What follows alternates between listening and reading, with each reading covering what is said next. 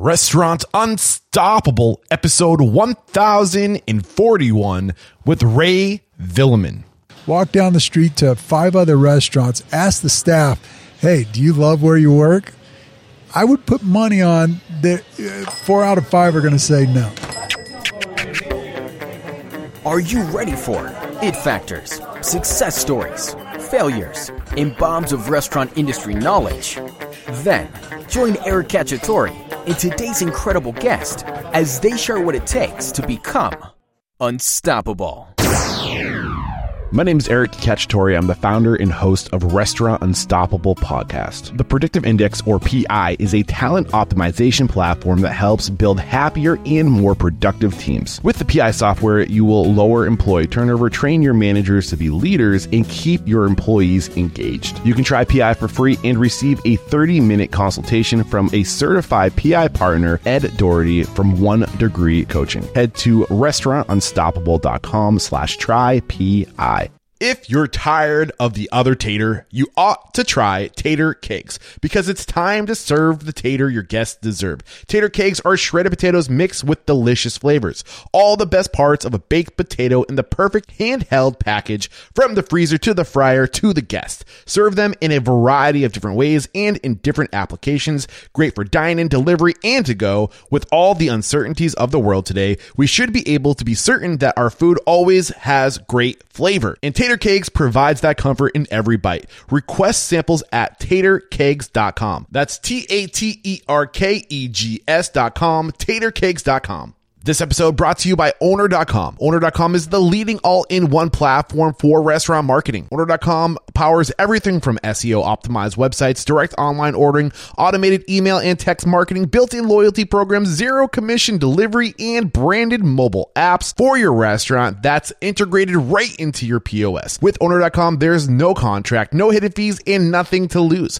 Join thousands of restaurant owners using Owner.com to grow direct online sales, save thousands in third-party fees, and simplify their online ordering presence all in one. Book a free demo today at owner.com/unstoppable and see why Owner.com is the #1 rated restaurant marketing software. This episode is brought to you by Restaurant Systems Pro, and they are launching their first time ever 60-day pilot program. This is something that's never been done before. This 60-day event is at no cost to you, but it's not for everyone. Fred Langley, CEO of Restaurant Systems Pro, will be leading a group of restaurateurs through the Restaurant System Pro software and setting up the systems for your restaurants. Fred will teach you recipe costing cards, guidance in your books for accounting, cash control, sales forecasting, checklist, budgeting for the entire year, scheduling for profit, more butts in seats, and that's not it. If you are interested in this,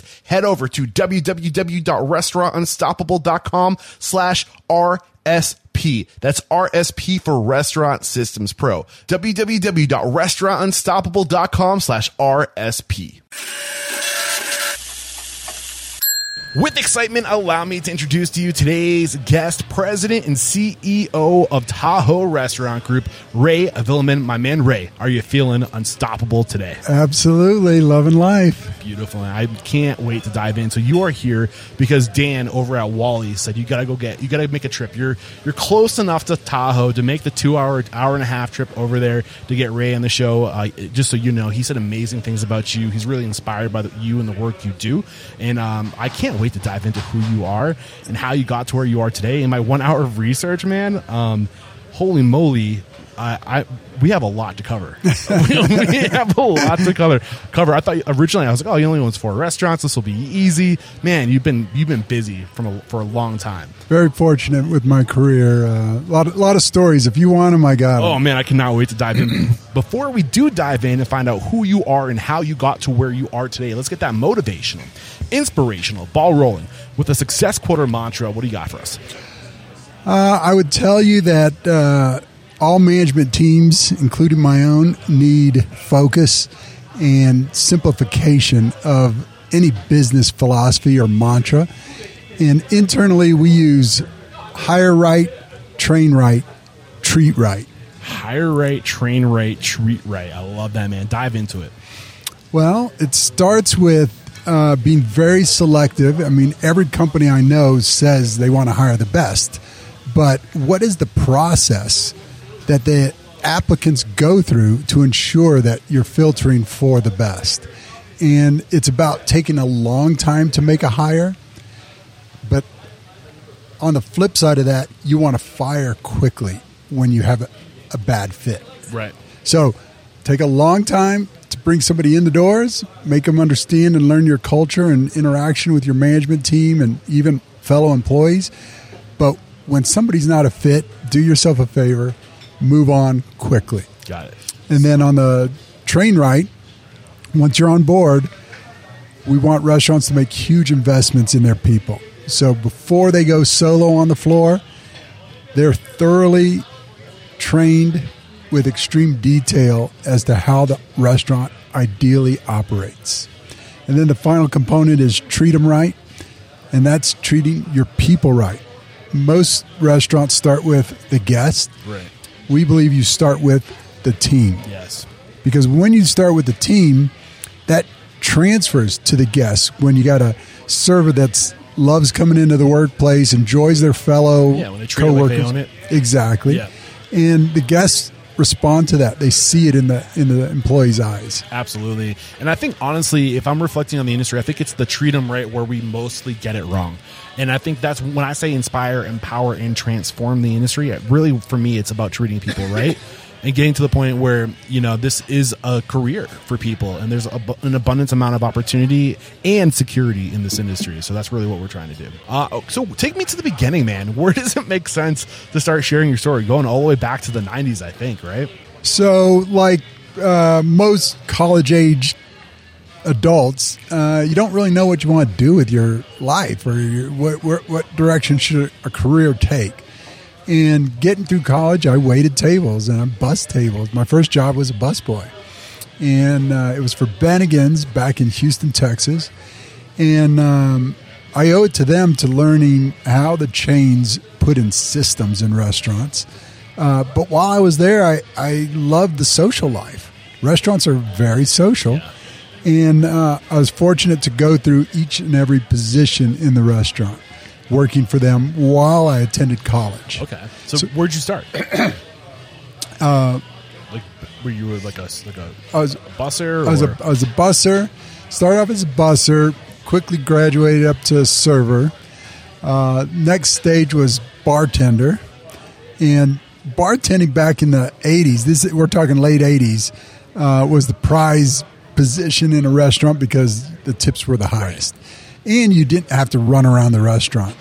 And the way I entered into the kitchen was during a lunch shift, I go to the kitchen expo line to pick up food for one of my guests.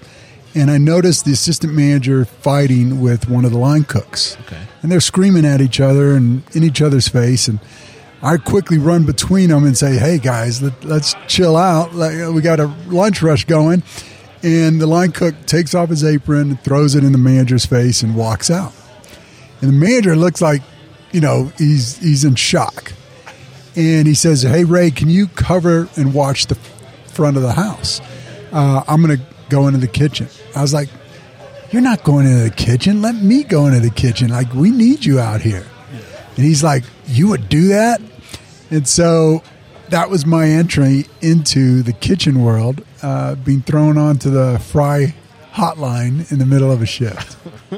So in all these different roles that you were working, what was the one thing at this point in your career in the 80s where you were like all in? Like, is this what you wanted to do, or are you still thinking this is just what I'm going to do for now? This is my summer job while I'm trying to make money to go back to college. Did this? You said it was Bennigan's, correctly? Bennigan's. So, at some point at Bennigan's, do you say this might be what I want to do? Did you fall in love with it, or was it strictly just a social aspect? Social aspect. Okay. Making money and social.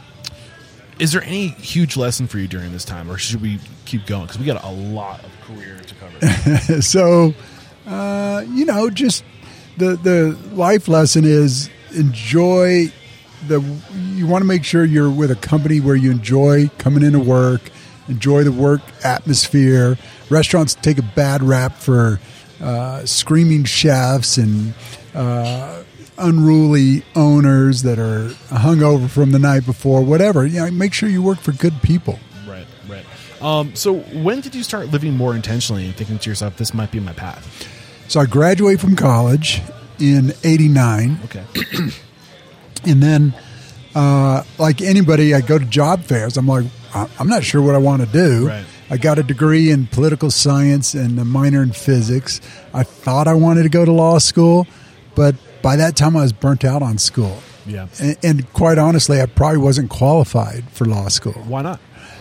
Didn't have the grades. I was very social in college. Yeah. I viewed college as just a blast. It was a fun time. And so I go to a job, my first job fair, and the companies that were most interested in my resume, now you got to remember my resume includes mostly just restaurant work, and they invited me into management. They go, you got a degree, you've got supervisory experience, you've worked every position of a restaurant. We want you. Yeah. I don't think people give themselves enough credit for working in the restaurants and how much that galvanizes you. The restaurant industry is a hard place to be successful. Correct. If you're good at this work, if you have a talent for being able to literally just morph on the spot in a tune to the table you're at, or to be able to pivot and work front of house and then go work back of house and then go work behind the bar, not everybody can do that. The amount of skill set you need to be that adaptable, we don't give ourselves enough credit. Not at all. And as we dive into some of the challenges and successes in this industry, I've been able to boil it down into 4 critical areas of the attributes and the skill set that people need to be successful in the restaurant What business. are those 4 critical areas? Well, we're jumping ahead, which is fine with me. Maybe a little teaser. Just so those areas. So the 4 critical pillars that you must build on in order to be successful, in my opinion. First, everybody knows location, but not location by itself is critical. It's how you negotiate a lease. Okay. So how many times have you heard a mom and pop story saying, we love cooking, we love food, we're going to open up our own restaurant? What experience level do they have with site selection and negotiating a lease? Not any. Most independents don't even have a concept of what asking for tenant improvement dollars They don't have the language. They don't know what to say. They don't know how to speak. They don't know what to look for, what to ask for, how to talk. Exactly. They don't have the budget to go get a lawyer that's experienced with lease negotiations. Or a broker.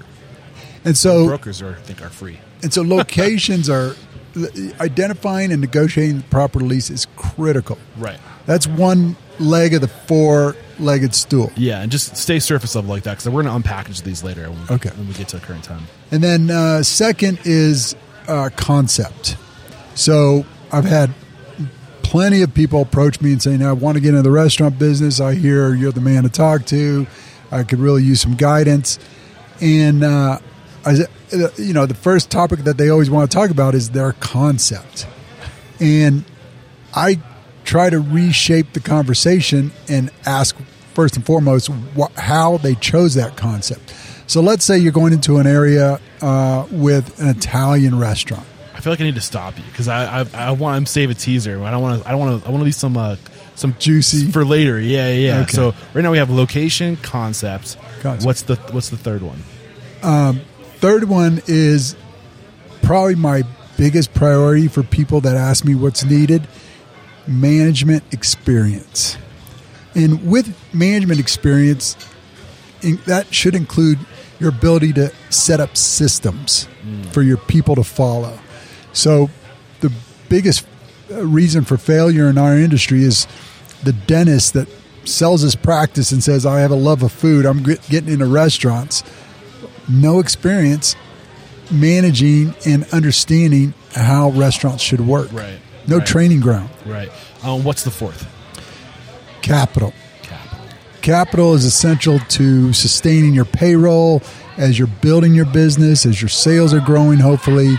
It's the oxygen your business needs in order to survive the first critical months, but then to thrive, whether it's through marketing or, et cetera.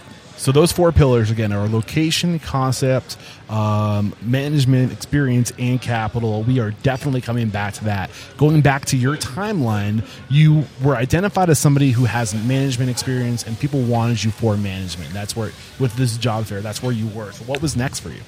So next for me was, okay, I can dive in. I got to make money. I got to survive and pay my bills. Right. Which restaurant group should I go with? That was the big burning question. And I'm very curious by nature, so I started researching and studying. If I'm going to work for a restaurant chain, I want to work for the best. I want to work for somebody that's growing. I want to work for a company that has opportunity. And at the time, serendipitously, I happened to be walking through a mall in Atlanta, Georgia, and we came across the second, I believe it was the second or third California pizza kitchen in the country. Wow, second or third. Yeah. So I think it was number 2. How many did they open a total at one Couple point? hundred. Wow. So you got in real early. Yeah, got in real early and fell in love with the product. And of course, you want to love the product that you're representing Absolutely. and selling. And I joined them, and they started training me in Chicago, Illinois, at their locations up there. Okay. So what was it about your decision making that made you want to go corporate? It wasn't so much, corporate versus independent. My logic was, where's the greatest stability in terms of income generation for myself? I viewed independence as nice and family oriented, but I needed to learn the business. I wanted to learn from the best. Right. I was just going to say, like when I first started this podcast, I was all about trying to teach the mom and pops of the world what the big companies know, right?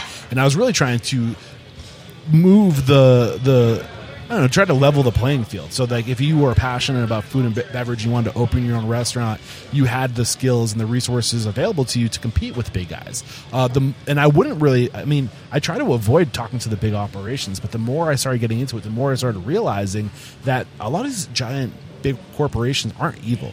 And Right. if anything, to attract onto yourself the people you need to scale, you need to be growing. You need opportunity, like you need to create opportunity for others. The only way you can do that is by growing. So I think you were spot on to go with a company that was young, that was growing, because that's where all the opportunity is. Exactly. In addition, it's what has brought me to where I am today. Our Tahoe restaurant group is a cross section of taking the best elements from the chain world and the best elements from the independent world. So you got the family, know each other's name and siblings and deep relationships in the community, but we have the chain mentality of how to run a business efficiently, productively, with systems. Right. So it's a combination of the two that we have found our sweet spot. I love that. I think we'll probably unpackage that more later. So you land on California Kitchen. They send you up to Chicago to do the training. At this point in your career, this is 91, correct? I believe it was 91. Yeah, sorry, it's been a while. It has been a while, over 30 years. It's incredible. So were you thinking to yourself, this is what I want to do, this is my path, I'm going to be a restaurant professional? Not at all. I was focused on how do I get promoted, how do I learn as much as I possibly can, and keep growing. Did you have an internal goal with California Kitchen? Like, did you want to get to a certain point? Initially, it was I wanted to be the general manager. Okay. And then once you reach that, you want the next level. But, I moved around with California Pizza Kitchen for a couple of years. I opened up a store in St. Louis. I then went to Virginia and then Bethesda, Maryland, and then eventually transferred out to California to be with my future wife. Okay. This is all with California? This is all with California Pizza Kitchen. And I loved the core group that I worked with. My coworkers were just phenomenal so engaged with the excitement of opening restaurants. We had this core team that we just thought we could accomplish anything together. So that's what you're mostly doing, is traveling, going, and like being what I would call a culture carrier, right? You're going to that new location, you're bringing a team with you, and you're setting the standard from day one with this opening team. Is that what's happening? That's pretty accurate. At the time, you don't necessarily realize that's what they're utilizing you for, but they were looking for the people with the strongest work ethic, the best attitudes, right? Coachability. Setting that standard from day one. And so we thought we were special, right? Like, you're on the opening team, and and they made us feel that way. That's important, though. It's people. I probably reference Maslow's hierarchy of needs way too often, but we already talked about the importance of growth. We talked about the importance of security and stability. We also now we're getting into the significance of being seen. All those things are so important. Like, you can't just take your people for granted. You have to build them up. You have to make them feel special. It sounds like they did that. And I think it was more organic than it was intentional. I think restaurant owners need to be intentional. And that's one of the biggest things that's missing from our industry is, if I have, for example, currently I think I have 30 managers, salaried managers. Where do we give them professional development, both internally and externally? Where are they learning from? I mean, there's no restaurant. I mean, there's hospitality schools, but those are highly academic. Let's say those who come before them. Those who come before them. But my bigger point is, we should really, as an industry, start thinking about an outsourced complement to their professional development. An outsourced complement to their professional development. So I would love to be able to find a company that I could send my assistant managers a week to receive management soft skills, such as progressive discipline training, proper termination of employee training. I don't know these gentlemen well, but through interviewing many of their I don't know how you would even, the people that have come through their organizations, Thomas Keller, there's a whole list of these people. The other guy, Michael Mina. Yeah, that's another one of them. Like, there's this little bit, I don't want to call it a clique, but it's a network of well-known Michelin star chefs. And I think that they've actually done a really good job at this. One thing I've noticed about those independent operators, the Michelin star, James Beard winners, is that they have a very tight network of people that they pass around between those organizations, and they're doing it so that their people feel like they're staying fresh, that they're learning, that they're getting different perspective. Is that what you're talking about? Something like that, like a stage, professional stage, similar to a stage. That what you're referring to is typically chef driven, food driven, which I think they do an amazing job at. They take care of each other's professional development, but I'm talking about more structured. Right. There's a million restaurants in this country.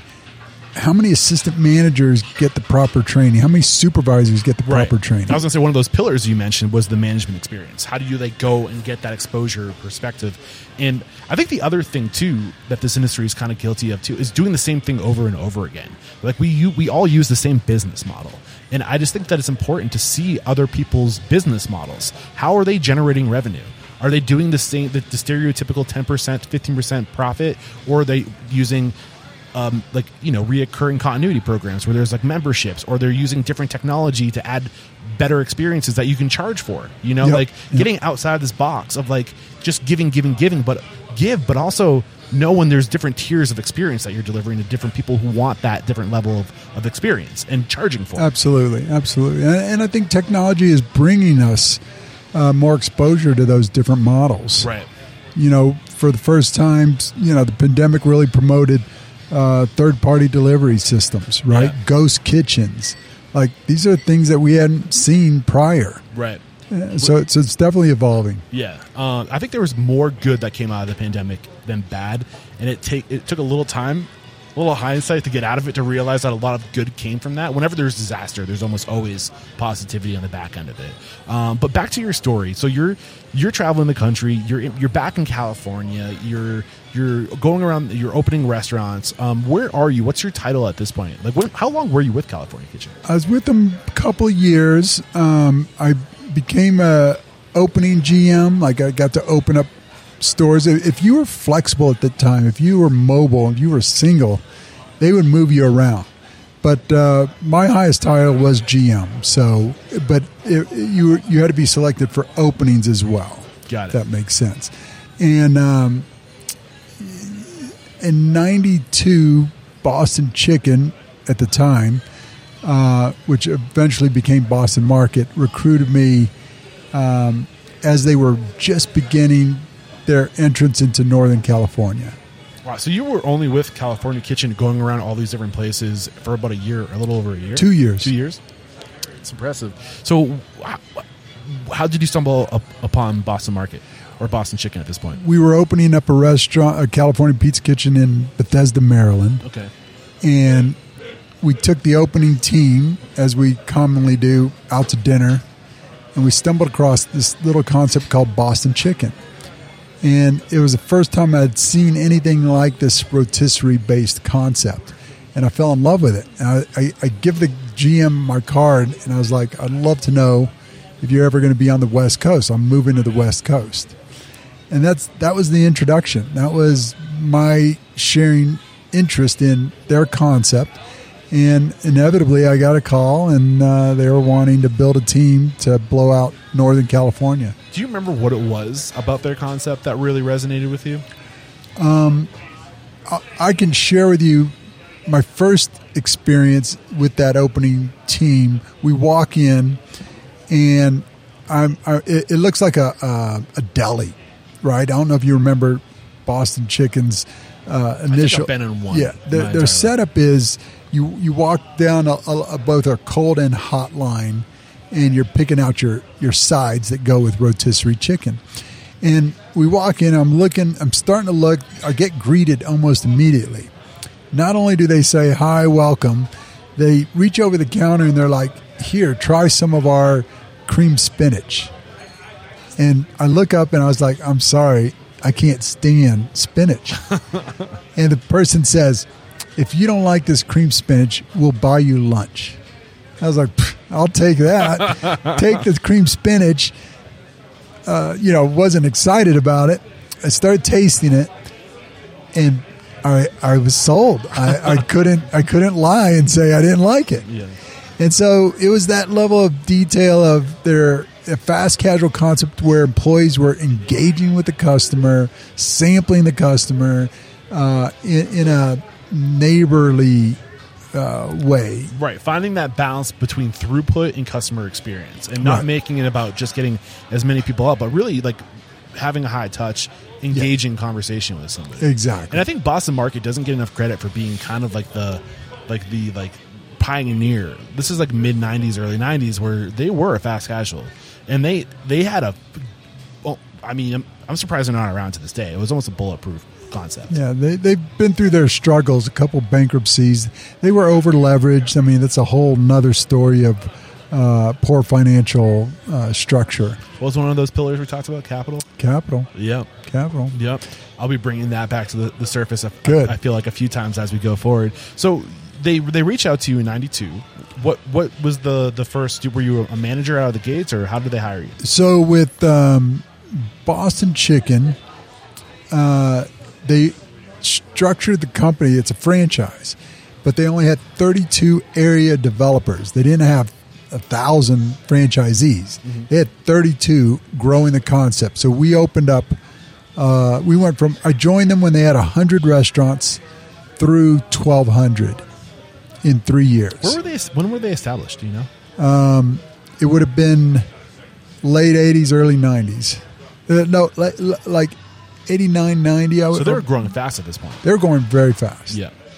And, it had to be 80s. They definitely were opened up in 88 or 87. So it wasn't a franchise, but they had area developers. Franchise area developers. Okay, that's what it was. So what they were looking for were restaurant groups that were established in different areas, or you had to have deep restaurant experience. Okay. So I'll give you an example. They would look for a restaurant group that, say, owned 20 restaurants in Minneapolis. And they'd go to them and say, do you want to add Boston Chicken to your portfolio? We want you to open up all of Minneapolis. That's sort of a structure. Got it. So our group, the CEO and the partner had very deep experience with restaurants as their career. They put up a lot of money upfront in capital to start the group, and they committed to 60 restaurants in Northern California. Oh, wow. Upfront. Wow. And so we went hard. That sounds like it. So, I mean, what did you learn about going that hard, though? Well, so you asked what position did I join in. I was an assistant director of training. Okay. So new store opening director / ran the training program. Got it. And it was a great experience. I mean, the systems I learned there were some of the best. They invested heavily in their people. Now, the misstep was where when we became a publicly traded company, the public markets and shareholders try to dictate growth, and they want growth. They want excitement. They want news, and the growth path that we were on was unsustainable. We kept signing leases that were too expensive. Okay, so what made it unsustainable? I'll give you an example. In the last year before I resigned, I was averaging. It was either probably on average 3 new store openings a month. Wow. And, wow. It was, I didn't know my team's names by first names. Like I was losing track of. At that point, it becomes transactional. It becomes very transactional. Yeah. And so when I had employees' spouses coming up to me and saying, why are you pushing the team this hard? Why is my husband working a 14-hour day on Thanksgiving? Why is, these types of questions? I knew well before that it wasn't healthy. What was the answer to the why? If you could answer them today, knowing what you know, what was the answer? Whether they wanted to hear the truth, you know what I'm saying? If you're answering that question, like honestly to them, through the filter you have today, like what are you saying candidly to them?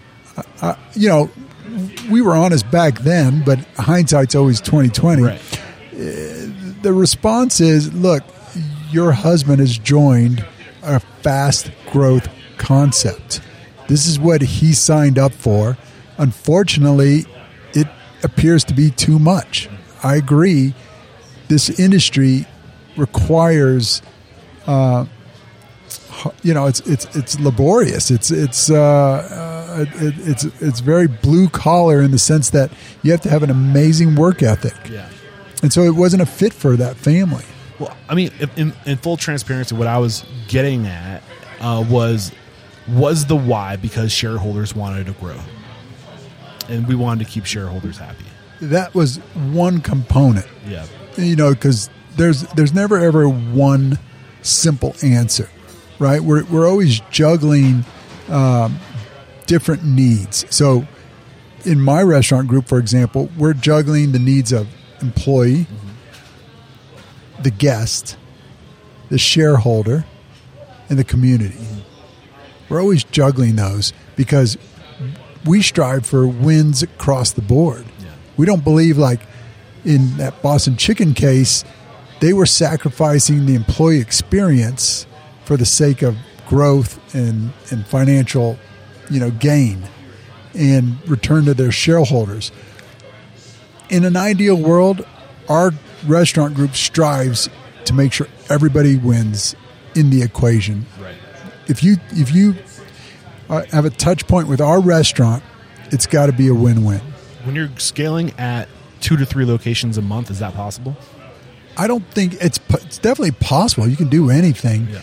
I don't think it speaks well for sustainability, for continuation of a healthy culture. You get burnout. You get all the symptoms of why restaurants fail. You know, they start to bubble up. Yeah. So you were with Boston Chicken or Boston Market for how long? 2.5 years. So almost 3 years. 94? I think it was. Yep. And then you had one more stop with World Wrap. In 95, I get recruited. I put in my resignation when I was getting promoted. What were you getting promoted from? Or well, I was already assistant director of training. Yeah, and then I became director of training. Okay. And they wanted me to move over to Einstein Bagels. They had just bought Einstein Bagels. So were you the director of training for this franchise? Yes. Not all of Boston. Not all of Boston. And so I put in my resignation when they were giving me the promotion, and I just told them I did not agree. They asked, why are you leaving? You know, you're getting promoted. And I was like, I just don't agree with the business philosophy and how people are being treated. What was that business philosophy? It was growth at all costs. And this group also bought into Einstein. So they're moving you from Boston Market to Einstein to do the same thing. Yes. And you're like, I don't want to spend the next 2 years doing what I just did the last 2 years. Yep. Basically. Sorry, did I cut you short? No, it's good. So so you decide to, what was it about World Wrap? Because that was the next stop on your journey, right? What was different about World Wraps was an interesting, first of its kind concept. So they, at the time, they were the creators of what we know as today of the wrap. Really? So taking a tortilla and putting anything inside of it. I did not know that. Yeah. If you look up Nation's Restaurant News and all the articles, they won hot concept back in 95. It was my wife who actually introduced me to the concept. I was opening up a Boston Chicken on the same street as the first World Wraps. And we walked down to the World Wraps, and there's a line of 30 people outside the door. Just a line down the street, literally. And I was like, what is going on here? And that was what first caught my attention. Then I tasted the product, and then I met the owners. And so it was a combination of events leading up to my joining the group. A quick background on the group: they were 4 friends that came up with the concept while they were vacationing in Mexico together. So they were eating a burrito, and they're like, man, what would it be like to have Thai food inside of this tortilla? Or literally anything. Anything. It's just such a great idea. It's just a holder, right? Yeah. And it's a vehicle to get the food to your mouth. Yep. And so they had opened up their first one, big rave reviews. They were starting to open up their second one. They started interviewing because they were raising money fairly easily to grow. And I said I would join if I could obtain shares, if I could, one, invest. So you came out with 2 locations. Yeah, wow. two locations. So one you wanted to invest. One I wanted to invest. 2 I wanted shares to vest over time and feel as if I was a partner in this venture. And they gave that to me. Wow. With your time there, so that's 94. When this is your last stop before going on and do your own thing, or I saw that you joined the California Restaurant Association too. Yeah, so I was with World Wraps through 98. 4 years. 3 plus. It was 3 plus. So in 95, I would have joined them. So 2 locations. How many locations do they have when you left? 30. Holy moly! Yeah. So that's a good investment. You would think. Oh no! What happened? We raised $15 million from venture capital funds in Silicon Valley. Same groups that backed PetSmart, Starbucks, all the big names. And as we were growing, so with that $15 million, we were just cranking out stores, and the unit economics were going well. We had a phenomenal team. I probably worked more there than I did at Boston Chicken, but it was a different level of excitement and passion because now I'm a partner. Right, you're invested. Right? You get skin in the game. And I had to create the ops manual. I had to create the management training manual. I had to create systems for this new concept. So there was not enough time in the day. Yeah. And we're growing along. We're cruising. We get to a board meeting where they typically would write checks for the next couple of stores that we need to open. And the fund says, well, we've got some news. we're closing our fund, we're exiting our positions, and we're going to sell World Reps. And at the time, we had no clue why they were doing this. They tried to explain it, but it was more like we were in shock. And essentially, the fund had achieved so much success in their other investments. When you say a fund, what do you mean? You're kind of losing me out. A private equity fund. Okay. So the people that they went to get the initial capital to scale, the $15 million to scale over the next, so whatever many years, it was so successful that's where you go with it. So the fund had there were a number of funds that invested the $15 million. So let's say there's 3 or 4 different private equity funds. Got it. What they do is they go out and raise $100 million, and World Reps was just one of 20 concepts, 20 businesses that they would invest in. And one of their investments was Netscape, which eventually got sold to AOL. And it was massive for them. And so once a fund grows or doubles in size, they look to exit all their investments and start to raise money for fund number 2. And that's the cycle for their investment strategy. Okay. And we were just a casualty. In their success. Had nothing related to how well we were doing, how profitable we were.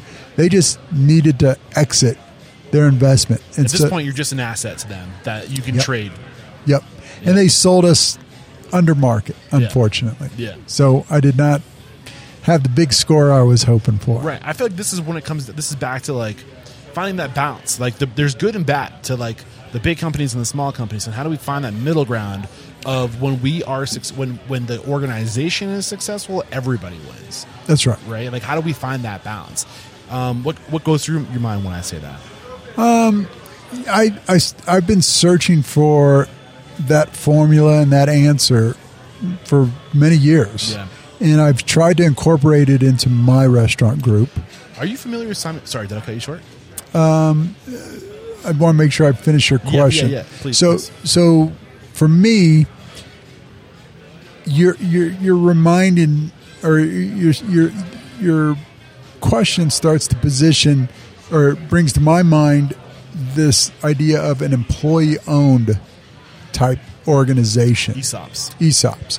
Now, ESOPs aren't exactly easy to execute on. You need like almost like hundreds of thousands of dollars just to get the lawyer to get the paperwork right. Right. So we've explored it, but I can only share what's working for me and how I've tried to solve this challenge in our industry. So our restaurant group has 4 restaurants plus a 5th licensed restaurant. Over the years, I've had my senior management team grow with me. So I have employees that have been with me 20 years from the very beginning. 15 to 20 years is my senior management team. That's the beginning. Yeah, that's the beginning. So that's 5 core people that were with me for a very long time. Those are the ones that get rewarded in my mind first, because they were along for the ride. Sweat equity over the years. And so starting with restaurant number 2 is when I started to include those senior members with allowing them to invest. My logic was, why am I, on average, I take 2 investors per restaurant. Why should I get money from an outside, uninvolved participant versus an employee who might be able to get some money to invest from their parents or grandparents or family money? And so I started that process and matching them with, okay, let's say you bought enough to own 5% and you have equity. Well, the sweat equity takes you to another 5%. It's almost like a matching. So now I started creating partners within our group. Yes. So all ships start to rise. Yeah, this is the model that I've explored that I think is best. It's creating opportunity for people and giving your frontline people the opportunity to buy in at one point. If this restaurant is worth $1 million, can you come up with $10,000 to own a point of this restaurant or whatever? And then now they have stake and and from there they can continue to add more or buy more equity over time and build their wealth. And then as the group grows, they will continue to invest their money into it. So there's caveats to this. What are the caveats? Because you have to, people have tried to follow this model, and they come back to me and they're like, Ray, the employee, the manager is making a ton of money. They're getting lazy. They're not as involved in the restaurant as they used to be. They're getting comfortable financially. I always emphasize to my partners that so in my organization, you go from employee to supervisor to assistant manager to general manager, then you become a partner. And typically it takes 5 to 7 years before we know you are a partner. You're on track to be a partner. So you know that they have the culture fit because you've got 5 years of being there. And once you've earned you're one of us. You have to earn it. Yeah, I like that. Don't make the mistake of doing this out of the gate. Okay, you don't just go out and hire somebody off the street and say, "Oh, you want to be a partner in our?" No, you don't. It's like treat it as if you're getting married. Yeah, right. You're not going to get married on to a stranger. Right. I wonder if there's a way to work in something in the agreement where, like, if you start, like, if you buy in and, like, you're not meeting the expectations that we list out here as partner, we retain the right, the group retains the right to buy your share back and kick you out. So the way I believe it should be designed is you first start off with the sweat equity, which is commonly referred to as phantom stock. So, Eric, let's say you're my kitchen manager. You've been with me for 3-4 years. You've earned the right to be considered like, hey, get me on the bonus program, Ray. Like, get me, I want to keep moving up. So I say, okay, for the 4 years that you've demonstrated your commitment, your loyalty, your ability to execute, we're going to give you 3% of profits as a bonus. And you can look at the P&L. I share the P&L with you. We review it together. You're going to get 3%. But if anything should change, that's just a bonus. I'm not giving you equity. I'm not giving you shares yet. This is a teaser or a test to see if you can shift from employee mentality to owner mentality. It's not easy for everybody. No. Right? And so you're given this bonus structure that mirrors as if you owned 3% of the restaurant, but you don't really own it. So as you get past that hurdle and you come up with $25,000, any amount of money, and we allow you to buy in, now that you're buying real shares. So let's say you buy another 3%. So now you got 3% in equity, 3% in your bonus, your operating bonus. Combined, that's 6% of the bottom line. That's real money. If you choose to leave, or God forbid you get terminated, we have the right to buy back that 3%, and the operating bonus that mirrored your equity goes away. It does not continue because you no longer work for the company. Yeah. How could you get a bonus when you no longer work for the company? Right. So you need to retain that right to take those shares back at fair market value. Okay, that was my next question. Like, is it what they bought in at, or or how they help? If they grew for 5 years and the value's more. Every owner has a differing opinion about this. Like, I gave this to you, it's my gift or whatever. That I gave you this opportunity. I'm buying it back for the same amount you put into it. I don't believe that's fair.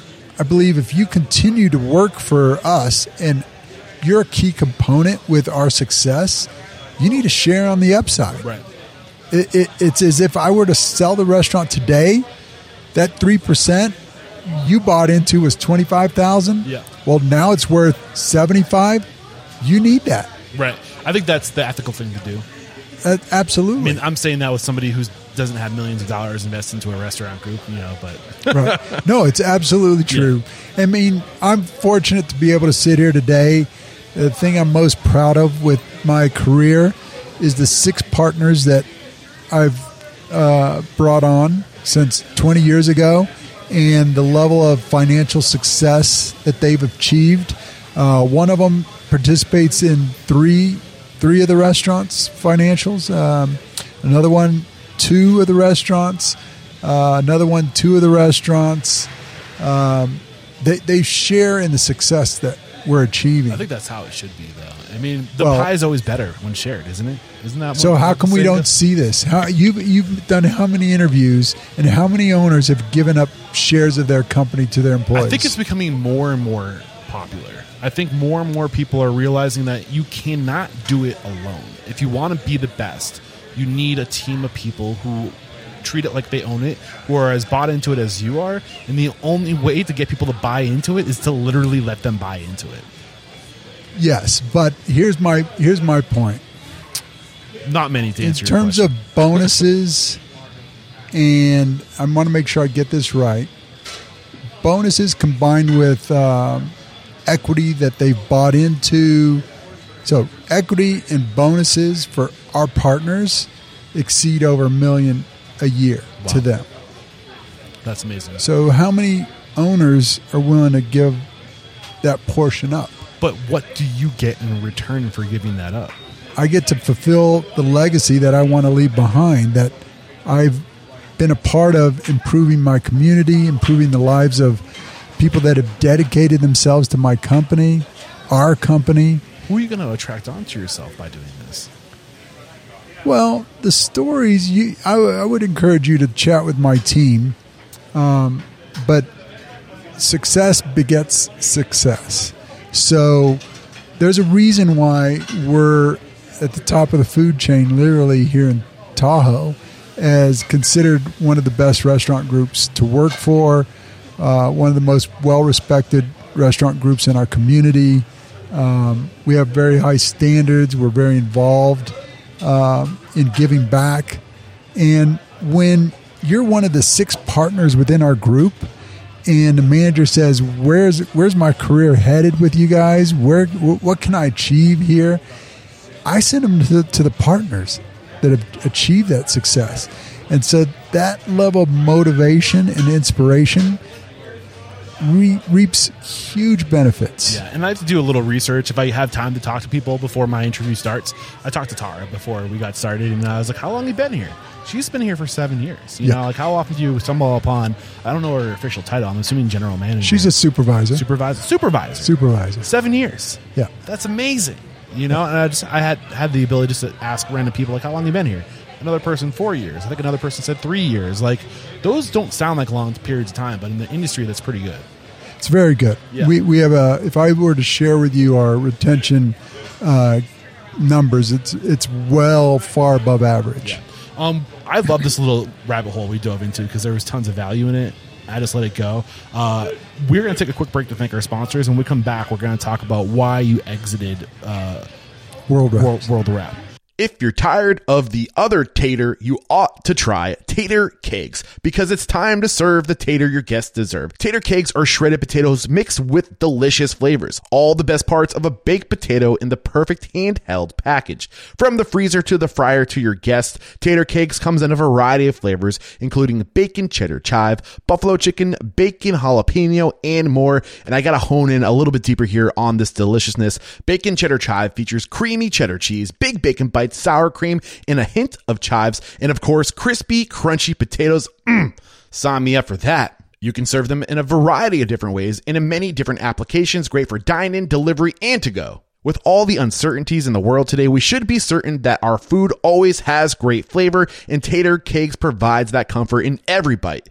Request samples at taterkegs.com. That's TATERKEGS.com, taterkegs.com. Most business problems are people problems, people not understanding each other, and the predictive index helps to increase that understanding between others. Hi, I'm Ed Doherty. I am the founder of One Degree Coaching here in Philadelphia. Predictive Index is a talent optimization platform, been around for over 55 years. It helps leaders to build happier, high-performing teams. My name is Eric Cacciatore. I'm the founder and host of Restaurant Unstoppable podcast. As somebody who's gone through the PI process, I can tell you that knowing who you are, knowing who your team is, can help you be far more intentional than you've ever been with your business. If you want to learn more about PI and get to work with Ed, head to restaurantunstoppable.com/trypi. If you click the link, sign up for PI, you can create a provisional account. I will set up an opportunity to talk to you directly and read your results and give you a little tour of the platform. See if it works for you.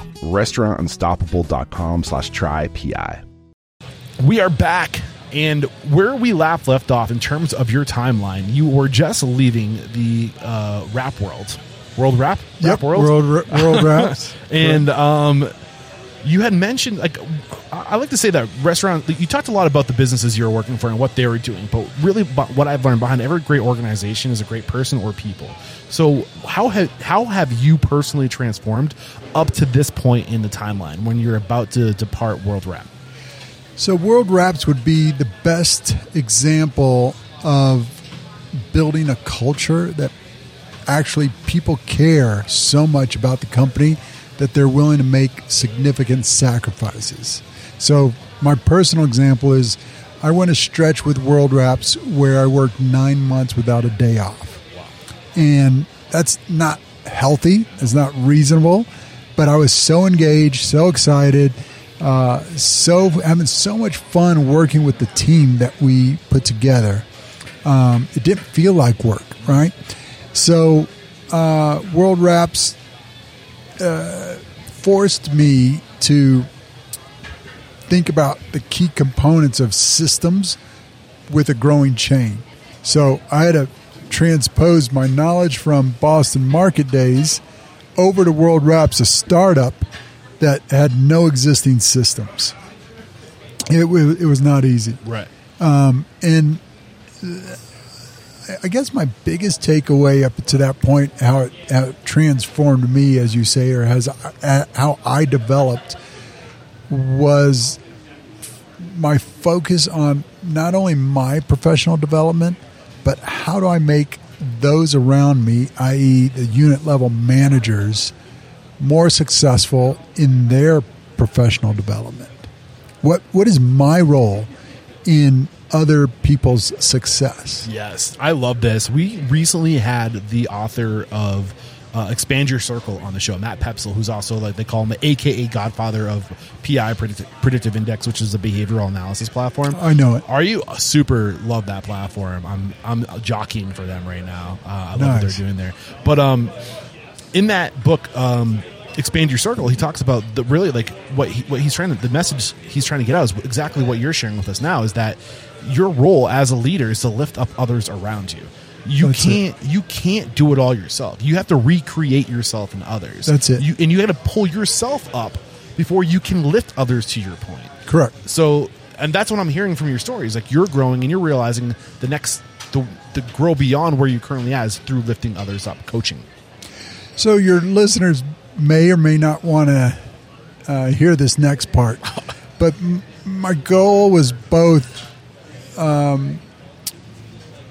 altruistic as well as selfish. Why was it selfish? One of my goals in my career on the personal side was to get away from my business for a year and to take a break. In 2014, I took my wife and 2 boys to Spain for a year. We moved over there in Where? I'm curious. Barcelona, Spain. Nice. And I get this question a lot, and I've spoken at a conference, a restaurant conference, on how do you do something like a year getaway? Most people can't conceive of it. While I was gone, we had the best year for our restaurant group up to that point. Wow. That is only achieved by creating partners, a culture, values, clear vision, clear mission, and systems, right? And our team fully believes in what we're trying to accomplish. And most businesses, in my opinion, make the mistake that the owner has to be the star or the focal point or the driver of all decisions. And that's just not the case. That's ego right there. That's ego. Yeah. Ego destroys companies. Right. And I mean, I lean, and that's one of the biggest lessons, and probably one of the biggest pushbacks I get is I think the path to success is through partnerships. And I think it's because the industry is getting more and more and more, and only continuously getting more and more competitive. You can't be the best by yourself anymore. I don't think so. Maybe 10, 15 years ago, I don't think the way how the expectation, the bar is being raised on the industry, I don't think all the different things you have to be good at today to be the best. It's not just the four walls anymore. It's like it bleeds beyond the four walls. Well, also, what happens when I'm sick? What happens when I get hit by a bus? What happens when something tragic happens? Yeah. What condition do you leave the team in to succeed after you have left? Yeah. So the selfishness was you were growing other people so you could get away. Exactly. I wanted. I had become somewhat of a workaholic, and didn't have good pause buttons. My family was starting to grow. My kids were young, and I wanted to embrace them as well. I wanted to, as hard as I go in business, I wanted to go hard with my family, right, and be present, be attentive, be part of a close-knit family. And that was just one of my goals, is for us to get away. And I had to prepare my group 2 years before I left in order to achieve that goal. So this was in 2014. So you started in 2012. Basically, you announced like in 2 years. No, I started my restaurant group in 2002. Yeah, but I think what I heard is that 2 years before you left, you started grooming your team. Oh, correct. Yeah. Okay, so back to 2002. So you leave World Wraps late 90s. Late 90s, I started contemplating my own venture for the first time. Started to think about investors. I was trying to pull together resources to open up my own concept. And while I was doing that, I was training managers from different restaurants across the state with the California Restaurant Association, like an independent contractor. They hired me, and they asked me to help do professional development.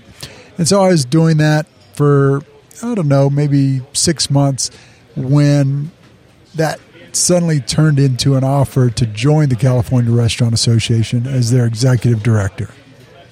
And for those who don't know much about restaurant associations, California is the largest state restaurant association in the country. Represents probably around 20,000 locations across the state.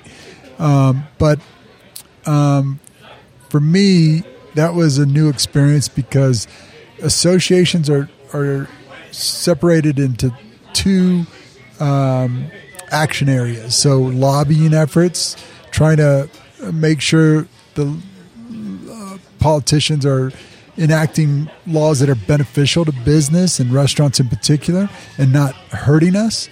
And then the other area is education, compliance with laws, certifications, helping the restaurant members. Right. I was focused on the restaurant member side. CEO is focused on the lobbying effort side. Yeah. I spent a little time with a restaurant association. I won't say which one. My experience there was that I think it was around the time, it was 2012. I think that there was a movement happening where people were becoming less dependent on state-run associations, because the education side was abundant on the internet. You no longer had to go to, like, the information was there, you know? So, like, one of the legs that was starting to come out from underneath of this three-leg pillar, like, thing. I do still think that the lobbying is really important, though. Having lawyers that are plugged in to be communicating to the restaurant owners of a state, this is what's going on, this is how you need to vote in favor of the restaurant industry. I will also piggyback on that and say that it seems like a lot of those lobbyists are lobbying for larger restaurant groups, not independent restaurant groups. That is true, aside from so the chains have their own lobbyists. The California Restaurant Association is primarily existing because of the independents. The big chains will support some efforts, but they're doing their own thing. I would disagree that a well-run state restaurant association can continue to be relevant in a number of ways. But first, they have to have a budget to be able to have resources. But California in particular, I'll give you an example. If you owned a restaurant, Eric, I would say, are you a member? Like, I'm a member and I'm on the board, so I'm an advocate. But the type of information that they provide is critical for me and my team. I'll give you an example. Do you know the top 3 current lawsuits that are prevalent in California that are detrimental to restaurants? I can guess one of them is sexual harassment. Nope. It's part of it. I mean, it's happening all the time, but that's not one of the top 3. What are they? Post-termination workman comp claims. Okay. That's one. Second one would be ADA compliance of your website. Your online presence has to meet certain ADA compliance issues. That's an easy one for lawyers to go after because so many restaurants just outsource or create their own website, right? That's for disabled people. Disabled people. What's the ADA stand for again? I always American Disability Thank Act. you. That's right. And then PAGA is legislation in California that's been very detrimental to our industry. It stands for Personal Attorney General Act. Essentially, this law has become a moneymaker for lawyers. They utilize servers, bussers, hosts, any employee in a restaurant to attack or extract money from restaurants in the form of let's say typically from disgruntled employees, but it could be any number of scenarios where the lawyer says, hey, if you don't feel like you were treated properly, we can go after that restaurant for XYZ claims because of this PAGA Act allows the employee to go down a legal process that's very simplified. How much of this has to do with being in a very blue state? I think that's a big part of it. I definitely feel like we're hearing and witnessing an environment in business where you're seeing unionization, you're seeing protests, you're seeing, fairness factors coming into play. People ask me, what are we going to do about it? I keep coming back with the same answer I have always had for the last 20 years is treat your people really well. That's it. Like, if your employees are disgruntled, there's a reason for it. Yeah. Right? Like, do the right thing. So, yeah, I mean, I identify as a moderate. I think I'm right down the middle. I see pros and cons to both left and right, and I believe in conscious capitalism. I believe in capitalism. I don't believe, but the thing is, but to what you said, if we change the culture, culture is exponentially capable of changing. Systems, processes, procedures, that stuff is hard to change. Once it's set into motion, once those things are there, it's hard to change. If we can change the values of people, if we can give restaurant owners and business owners across the country values and how to take care of their people, you really don't need to lean on the government to have these systems and processes and procedures to take care of people. And right. that's what, in my mind, that's what conscious capitalism is. It's using money, the capitalistic system, to take care of people and to spread wealth, exactly the way you have with your partners in this restaurant. And do you mandate that? It has to be a choice. Become laws? Because it has been choice up to now.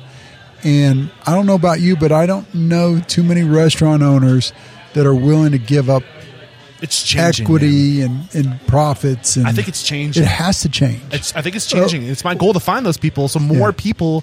This is the mission. This is what I mean by inspire, empower, transform the industry. This is what we're trying to do. Is like we're giving people access to minds like yours, man. Like, and I think that's the only way we're going to change it, because it has to be on the radar.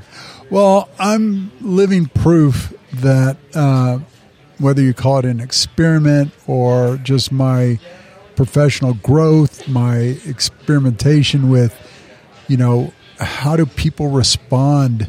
What inspires people? What motivates people to come into work each and every day and to give their best?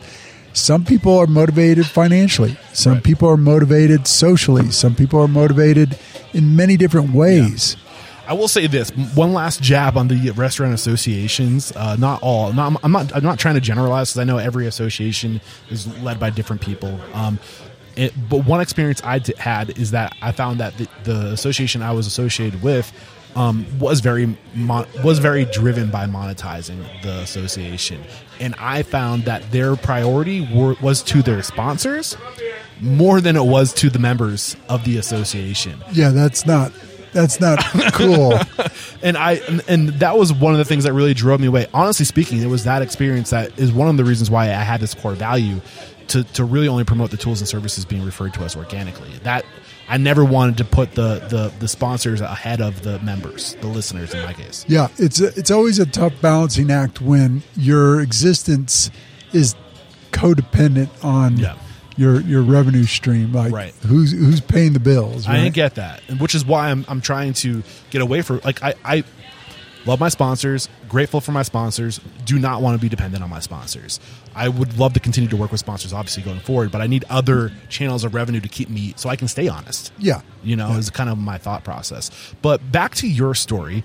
I feel like you've shared a lot of the ethos of what the Tahoe Restaurant Group is today.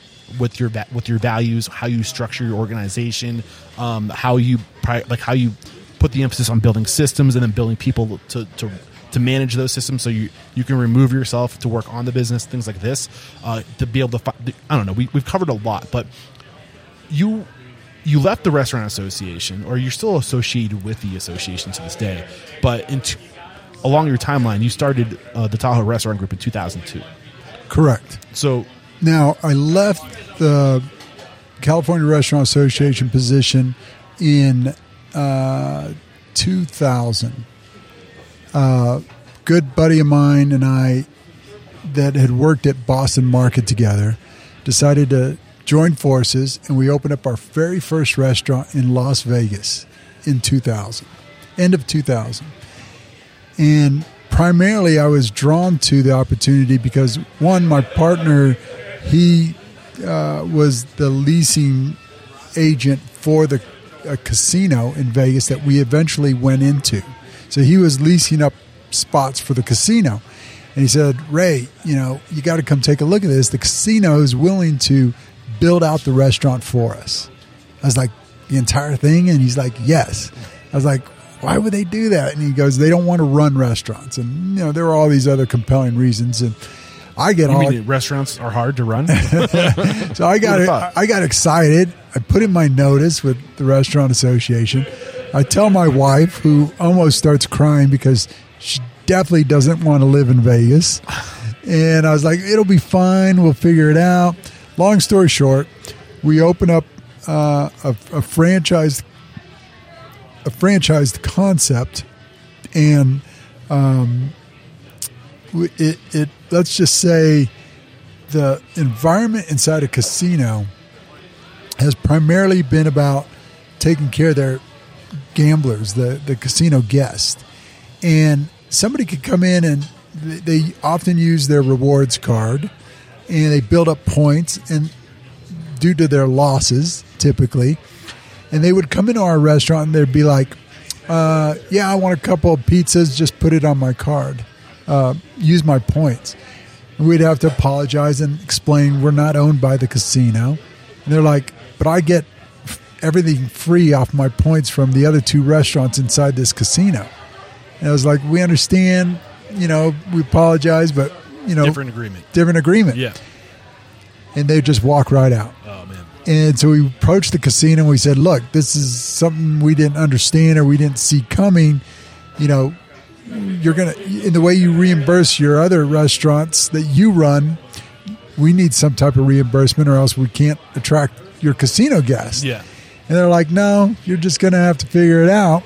Eventually they gave us like 25% reimbursement, but that wasn't it fell way short. Yeah. And we closed our doors within a year. Oh, man. And that was a big rude awakening because up to that point I had opened up easily well over 100 restaurants. 100. Wow. And it's a blow that you have to question, you know, yourself. Did right? I learn anything? Yeah, what did I learn? Yeah. And so the big learning lesson was found in the lease, right? If we had done more due diligence and understood the casino environment internally with how they give away free food and beverage, like it's obvious now they give away free alcohol. We should have asked more pointed questions. Well, that's the thing with this industry is you just don't know what you don't know until you, and there's so much diversity. So you're exactly right. However, through programs like yourself, through social media, through a mentor network, I highly advise your listeners and new restaurateurs to surround themselves with their mentors and advisors. This is what restaurants, I don't know if you caught the mic flag here, a melting pot of mentors. Okay. Yeah, this is what it's all about. And that's really what I'm trying to do with Restaurant Unstoppable Network is to invite all my past guests to this place to share information with each other, but also to pay it forward to the next generation. Yeah. You know, and that's what we're trying to build. I 100% agree because that's what I'm trying to do. We have to bring this, we have to accumulate our knowledge. Yeah. Perfect. Yeah. I love it. Yeah, man, for sure. So let's just do this because I feel like there's so much we can talk about, but I also just kind of want to go through. So what is Tahoe Restaurant Group today? You have 4 concepts plus a 5th licensing concept? Correct. So we're at major ski resorts in Tahoe, Palisades, which was formerly Squaw Valley, North Star, which is run by Vail, and here at Heavenly in South Lake Tahoe. And then Wally's is a licensed concept that mirrors our base camp recipes and systems and resources. Got it. So what came first? Like, what was the order of opening these restaurants? Yep. So following the closure of... So the good news is from the failure of my first restaurant comes learning, right? And that's how you want to look at failure. It's not a loss. It's not... Sure, financially I lost money. But if you want to fail, you fail quickly. Right? You notice I didn't run that restaurant for years and years and just bleed money and struggle. I knew I wasn't able to turn it around. I knew I had made a bad agreement with the landlord, and we got out of it. I loaded up a truck with all our equipment, all our furniture, and we signed a deal in Tahoe in 2002, opened the doors of Fireside Pizza, my own concept that we created. I hired an amazing chef as a consultant, a good friend of mine. He has a very successful consulting practice in San Francisco called The Culinary Edge. His name's Aaron Novoshan, amazing guy. And he helped me create our first concept, and the doors opened in December of 2002. And so Fireside is the first one. Rubicon Pizza at North Star was our second one. Shortly after that, I opened up a Mikuni Sushi out of Sacramento. The Mikuni Sushi group is very popular, very well-known, very well-respected group. We partnered 50-50 and opened up a sushi concept there. That after the 10-year lease ran out, we decided to close it. Following Rubicon and Mikuni, we opened up Base Camp in 2012. So 2002 Fireside, 2007 Rubicon, 2012 Base Camp, 2014 Azul Latin Kitchen. Okay, got it. And then you had the sushi concept 06 to 08, 2 years?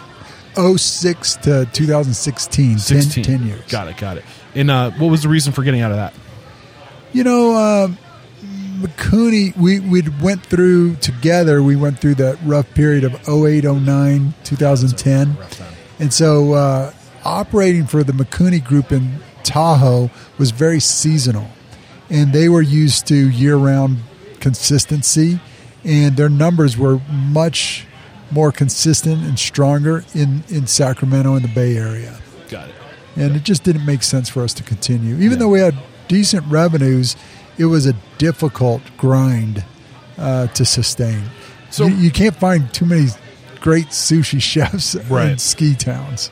Right. So looking at, so you have 02 to 07, 5 years between Fireside and Rubicon. You kind of opened the sushi and the Rubicon close to each other as far as time. Then another almost 6 years goes by before you open a third concept. And then another 2 years goes by before you open a fourth with Azul. So what is your vision for your restaurant group? Are you trying to scale and grow beyond this, or are you comfortable with 4? It doesn't look like you're really trying to build to scale. So we definitely have concepts. 2 of the concepts we could absolutely scale and grow, but I'm at the point in my career where currently I sit on. So how do I spend my time today? I'm transferring my position, my responsibilities, my anything I have authority over to my 6 internal partners and grooming them to be my replacement. While I'm doing that, and they are fully taking the reins, I also sit on 6 boards. All of them are restaurant related. So I sit on the California Restaurant Association board. I sit on the North Tahoe Community Alliance board here in Tahoe. I sit on Spot On, which is a leading POS cloud-based technology provider, all-in-one platform for restaurants, similar to competitors' Toast. Yep. I sit on the board of a technology company called Voice Plug. They utilize voice AI to take transactions over the phone or through the drive-thru, all using a voice bot. And I saw the Moby Munch too. Moby Munch was years ago. That was a company that I started with a partner. Gosh, that would have been back in 09. I think it was 2010. During that period. That's a whole nother podcast. Another podcast. I don't know if we want to get into that since it's not still going around, but just give me one key takeaway from that. Biggest lesson. We jumped on board the food truck craze, and we modeled the company after what we thought was going to be a huge win, which was being the landlord on wheels. So we outfitted brand new trucks, and we wanted to teach people how to run food trucks because it was new. And this is 09 to 2014, so it was this was a hot part of the industry at this point. Super hot. We rolled out a couple hundred trucks. What we didn't anticipate is food trucks has the same, if not greater, failure rate as restaurants. I try to steer people away from food trucks. Yeah, personally. It's very, very challenging. It's a logistical nightmare. It should only be utilized. My takeaway in food trucks is it needs to be complementary. Like, say, for example, if Azul had a food truck, it'd be for weddings, corporate events, promotion, marketing, that sort of thing. Right, getting your brand out to the people. Yeah. For sure. I think the world of regulation also caught up to food trucks, and the benefits of the early Renaissance food truckers weren't there 4 or 5 years into it because the regulations caught up. It was a very challenging environment to do business in. Right, and you also better have some mechanical skills to boot. Tons of mechanics. Exactly. You think running restaurants are hard? I think food trucks takes it to another level. I think pop-ups and ghost kitchens are the new food trucks, in my opinion. Yeah. I think that's how they should be treated. If you can't open a brick and mortar, start where you can. Most people have a friend who's in the industry that will let them do a pop-up. Yeah. That's good advice. Yeah. I like that. You're experimenting and growing and learning through the challenges you have of operating a restaurant for a month. Right. Yeah. Get that experience. Got it. So one question I had as you were talking about, your vision for how you're looking to pass the baton to your current partners. Correct. You started as the CEO, sole proprietor. I started off as an LLC from day one. Each restaurant is its own LLC. Okay. And the reason you want to think about your structure is you do want to keep in mind growth. Where is growth headed? LLCs are structured in a way that you can allow additional members fairly easily, allocating different levels of equity along the way. But it's also for protection, right? Limited liability companies offer owners different protections than sole proprietorships. I don't want to go into those details. Like, I advise people getting lawyers and making sure they get the right advice. But you were the sole owner of the LLC when you started. The very first one, I started with my partner from Boston, Mark, that I mentioned. That's right. And same partner in Los Angeles or Las Vegas. Yes. Got it. Yes. And we did that one. He lived in Vegas during the time. I moved up to Tahoe to run it.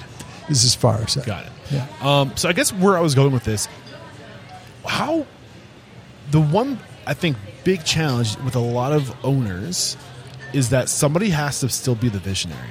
Somebody still has to have the vision. So is it safe to say that you are the visionary in this restaurant? My people ask me all the time, so you're a chef. I'm not a chef. Right. I'm not a foodie. As ironic as it sounds, after being a part of 150 plus openings, I'm the business side, the visionary, the leadership component that is the glue behind scaling an organization. So with a lot of partners, who steers the ship? Partnerships are very tricky. You have to have very defined roles. And oftentimes that should be derived by your experience level and your skill set. But a lot of owners don't know what their skill set is. Not a lot of people in general aren't self-aware. Right. Yeah. They really, it's challenging. For me, I have always been the sole operator. My partner was not an operator until later on in his career. But for me, it was very clear that I ran day to day. Got it. Yeah.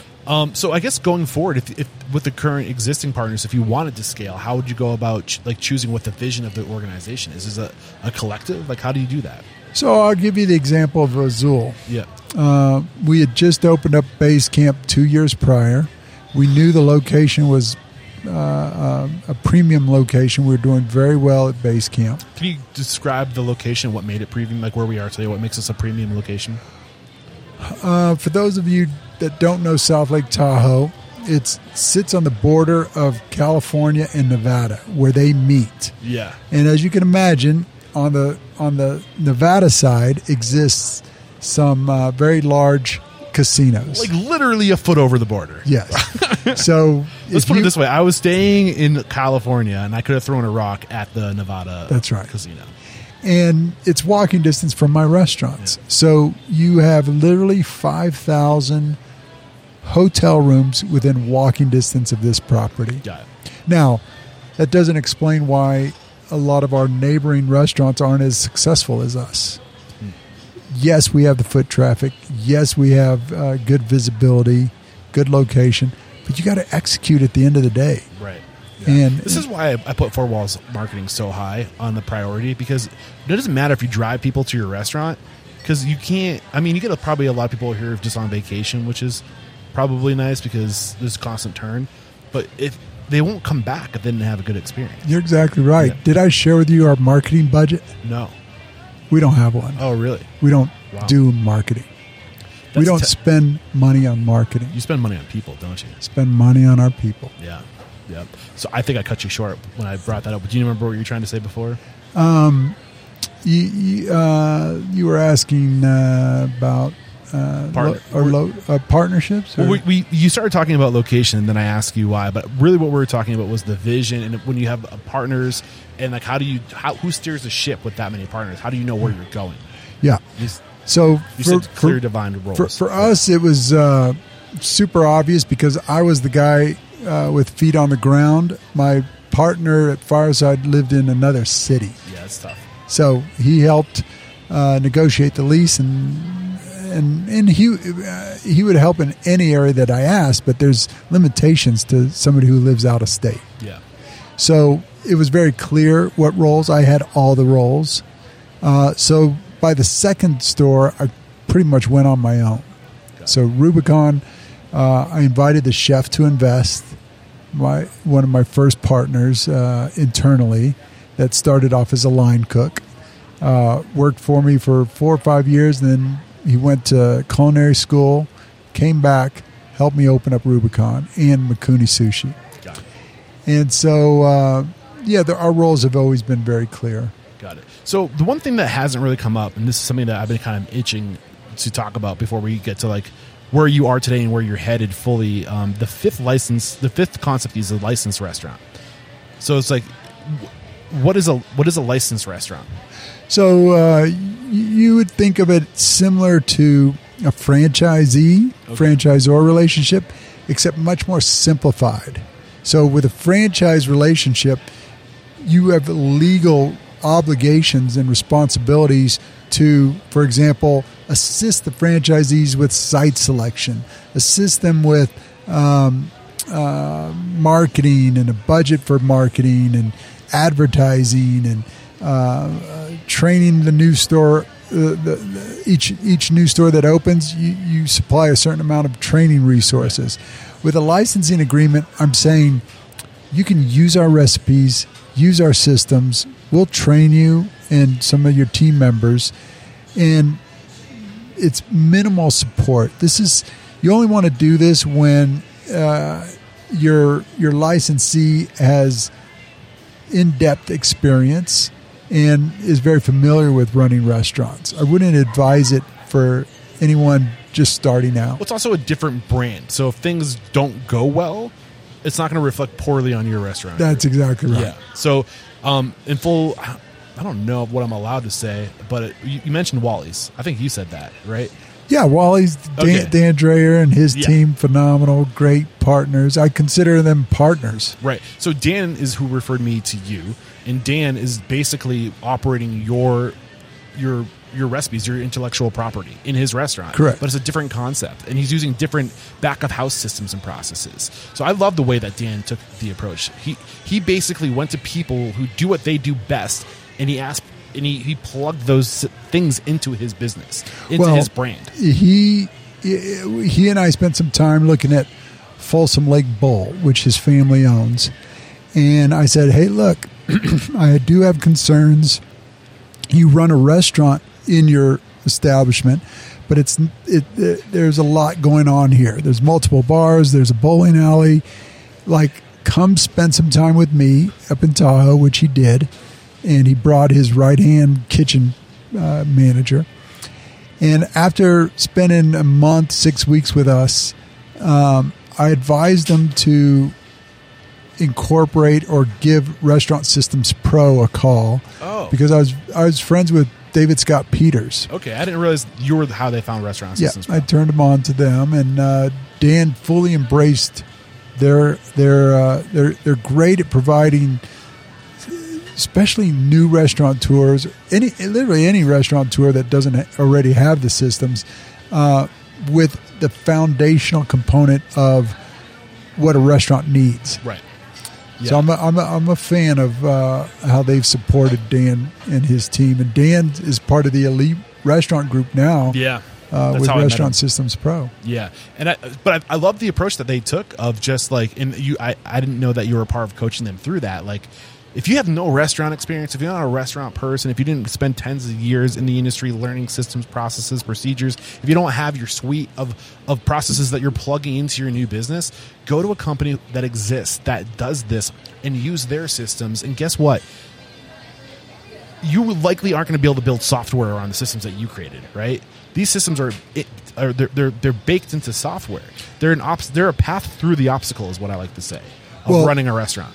The flip side of doing what Dan did with our licensing agreement and Restaurant Systems Pro is this is the biggest reason why franchise systems like McDonald's, Jack in the Box, Taco Bell exist. They're handing you a concept with systems already incorporated. Yeah. That is the reason why we have such large chains in this industry. Now, not everybody can afford going out and buying a McDonald's or Taco Bell or whatever. But what I love about this with your licensed restaurants is that it's another way to monetize your intellectual property. It's another way of saying, hey, we don't just have to run restaurants. We can take what we've figured out, this code we've cracked, our recipes, our excellence, and we can sell it to people in different markets who we don't compete with. Exactly. And I don't even know how I'm sure that how you structure that as far as the pricing and all this stuff is like pretty private, so we don't need to get into that. But it's another business model. It's another way to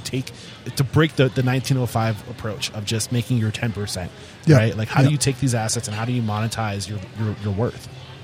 It is, and I don't advise jumping into licensing or franchising for groups that think, oh, that's a nice way to expand my concept.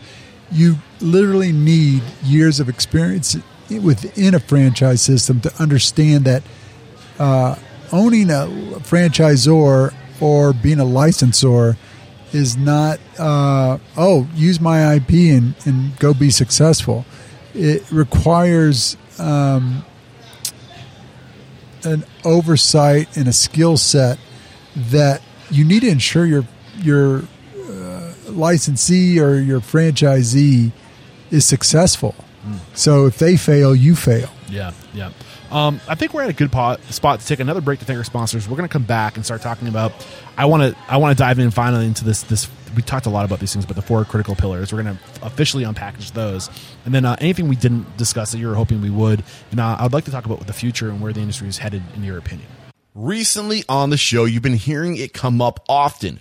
Restaurant Systems Pro. If you've become interested, I highly recommend you sign up for the Restaurant System Pro 60-day pilot program. This is something that's never been done before. This 60-day event is at no cost to you, but it's not for everyone. Fred Langley, CEO of Restaurant Systems Pro, will be leading a group of restaurateurs through the Restaurant Systems Pro software and setting up the system for your restaurant. Fred will be leading the training, supporting you, and holding you accountable. Typically, this costs $10,000 a month to have Fred in your restaurant, but during this no cost to you 60-day training, he will be teaching you every process he does during the group coaching sessions, and nothing will be held back. During the 60 days, Fred will walk you through the Restaurant Systems Pro process and help you crush the following goals: recipe costing cards, guidance in your books for accounting, cash control,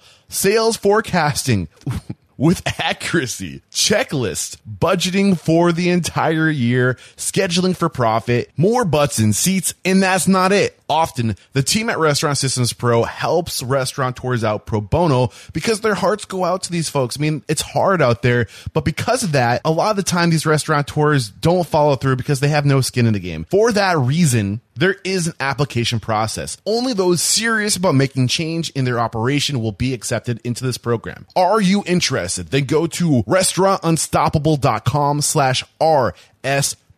That's RSP for Restaurant Systems Pro. Restaurantunstoppable.com/RSP. This episode made possible by Owner.com. Owner.com is the quickest and easiest way for your customers to order directly from you without the expensive 30% commission fees. Ugh. With Owner.com, you'll save thousands every month when customers order through your website and branded app instead of third-party delivery apps. And reward your customers with a built-in loyalty program that turns them into regulars who order again and again. Owner.com also helps you rank higher on Google with world-class search engine optimization built specifically for restaurants with an AI-powered website.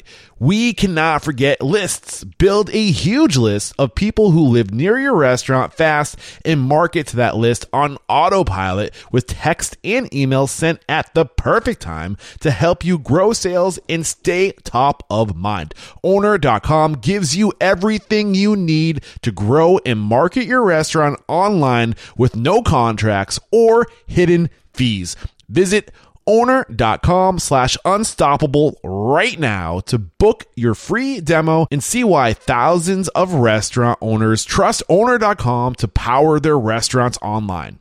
We're back, and I feel like we have to talk about these 4 pillars because I did tease that we would come back to them. And I feel like we've already kind of circled around the 4 pillars, which again are location, concept, management, experience, and capitalism or capital. And then after that, you're just such a wealth of knowledge. Whatever you feel like we haven't discussed thereafter, I just want you to pretend like you're listening to this right now. Whatever you wish whatever you think you would want to know that somebody listening to this might not know, like that's what we're going to discuss. Okay. Back to these 4 pillars: location, concept, management, and capital. I feel like we covered a lot of this already, just organically in the conversation. So I'll pick up, I think people generally understand location. If you're a new restaurateur, absolutely get an experienced lawyer that has leasing experience to go through that lease. Today, my leases are 100 pages long. Wow. So it's not like you should take it lightly. It's one of the most important things you could do. Regarding concept, so we've all heard this story before. The new restaurateur wannabe comes up and says, I got this great concept. I come from such and such place, and we made such great, ethnic food at this location in my country, and eventually they follow their passion to create a restaurant that is food that they grew up on, right? Something like that. So a friend of mine came to me and said, hey, this Domino's just went under. I want to take over the space. And I was like, great. What do you want to put in there? And he says, well, pizza restaurant. I was like, Domino's just failed. Like, let's think about this for a second. He goes, no, my pizza's so much better. And I was like, no, let's think about the broader market demand for what is needed in our town. So I highly encourage people to not follow, their wants and needs in terms of food, but ask the question and map out. The way the chains do it is you go into a South Lake Tahoe, for example, and you would map out every restaurant within a 1 and 3 mile radius. And then you would total, there's 7 Mexican restaurants. There's 8 pizzerias. There's 6 sushi concept, whatever. 10 burger joints. 10 burger joints. Yeah. You're looking for a window of opportunity, and you're surveying the audience and saying, what's missing? What doesn't exist? Right. And you'll arrive at, it's ramen. We don't have ramen or whatever. Right. And follow the market demand, not your personal wants and needs when it comes to concept. I agree with that. I would say that if you're if you're a chef, right, and you're thinking maybe, or you have a vision and you're just like married to this food that you've had this dream your entire life to do, maybe consider looking for the market where they're not doing that. If you're so married to it, go to the market where you are needed and wanted. That's right. Like if your concept's so good, give it legs. That's go to where it will work. So then you have to ask, once you get past the concept itself, there's concept development. How do you create a menu? How do you position your average check in a given location? How do you create the decor, right? What's the guest touch points? But more critically, and just as important, what are the staff touch points? What do you mean by that? We're sitting in one of my restaurants right now, so we can easily look over at the kitchen, and there's a couple employees standing in front of the expo line. Is that expo line built correctly for them to have efficiency and productivity when we're super busy? Not when we're just slow and medium level of business, but when we're cranking. So it's like the steps of service, but steps to serving your staff. So it's the steps to equip them Okay. to be able to execute. So how are your booths organized? How is your bar laid out? If you glance over at my bar, and unfortunately it took me 15 years to figure this out. And I wasn't even the one that figured it out. It was a bar manager. We have, in every restaurant I've ever worked, you can look over, Eric, and see where that margarita machine is on the counter. Yep. Next to it on the left is a door. There's a door in the middle of our bar that leads to a storage unit where we house all our alcohol. So instead of taking 50 steps to dry storage downstairs or upstairs or in the very back of the restaurant, we finally put it in the freaking bar so that bartenders are loving life and take 2 steps to grab a new bottle. Yeah, building out a floor plan that's like ergonomic and makes it like, that's it. Just economic, like steps. How many steps does it take to execute the job? So the chains are brilliant at this, and the independents need to learn from those who've gone before them. It's funny. So we had Stephanie Robson on the show. She is a professor at Cornell, and she taught restaurant design, both front of house and back of house. And it's amazing. Listen to that episode. Just look up Stephanie Robson, like restaurant design, if you haven't listened to that episode yet. But when you really take the time to like look at these variables of like, is this restaurant laid out right? Like where does the delivery come? Like, is there an easy way to get food from the truck to inside the restaurant? Once it's in the restaurant, do you have to bring it to the other side of the restaurant to get it into the walk-in, or is the walk-in right next to the back door? Like food should only move in one direction. Yep. And it should go out of people out the front door. Yep. Comes in the back door, goes out the front door. Yep. And like when you start thinking, like you just start to realize that so many locations are so bad. Yep. Like when you really look at that, like there's no flow. Yep, absolutely. Yeah. So that kind of gives you a broad view of concept. I could dive into. Yeah, sure. You're welcome back anytime, my friend. So we covered location, I feel like, pretty good. You got into concept pretty good. I love that idea of giving your staff the tools they need to be successful, staff touch points, management experience. So systems. I would suggest that there needs to be someone, maybe it's Restaurant Systems Pro, maybe it's another organization. I know how I do it, but at each one of my concepts, think of conducting a restaurant audit of the systems that exist. So let's start in the back of the house. Every restaurant at its core must have a prep sheet to start their day. Right. In other words, every ingredient that exists in the restaurant on a cook line has to be prepared. Right? So sounds simple, but how do you establish appropriate PARs on that checklist? How do you delegate the tasks? How do you train the task? So materials and systems to support your staff becoming highly successful and efficient. That starts with their training. So you got to have training manuals. You have to have a job descriptions. You have to have PAR sheets. You have to have a purchasing guide. You have to have an ops manual. Where do you get this stuff from? I'll bring it up again. You're very familiar with Restaurant Systems Pro. If you don't have it in your personal experience, they are a one-stop shop to grab those items. I'm worried to say this out loud, but I feel like by the time this is live, I feel like I'll have the blessing. But becoming very familiar with Restaurant Systems Pro, there is a really great chance Restaurant Unstoppable and Restaurant Systems Pro will be collaborating. That way, if you join Restaurant Unstoppable Network, you will get all those manuals as part of your entrance in. And a little teaser, I want to build out a tier to the network, where if Eric Cacciatore is going to from 0 to 5 restaurants in 5 years or less, this is exactly how he's doing it. And I'm going to have strategic partners. I'm going with Restaurant Systems Pro because this is for Eric Cacciatore. Based off of who I am, I'm not a systems person.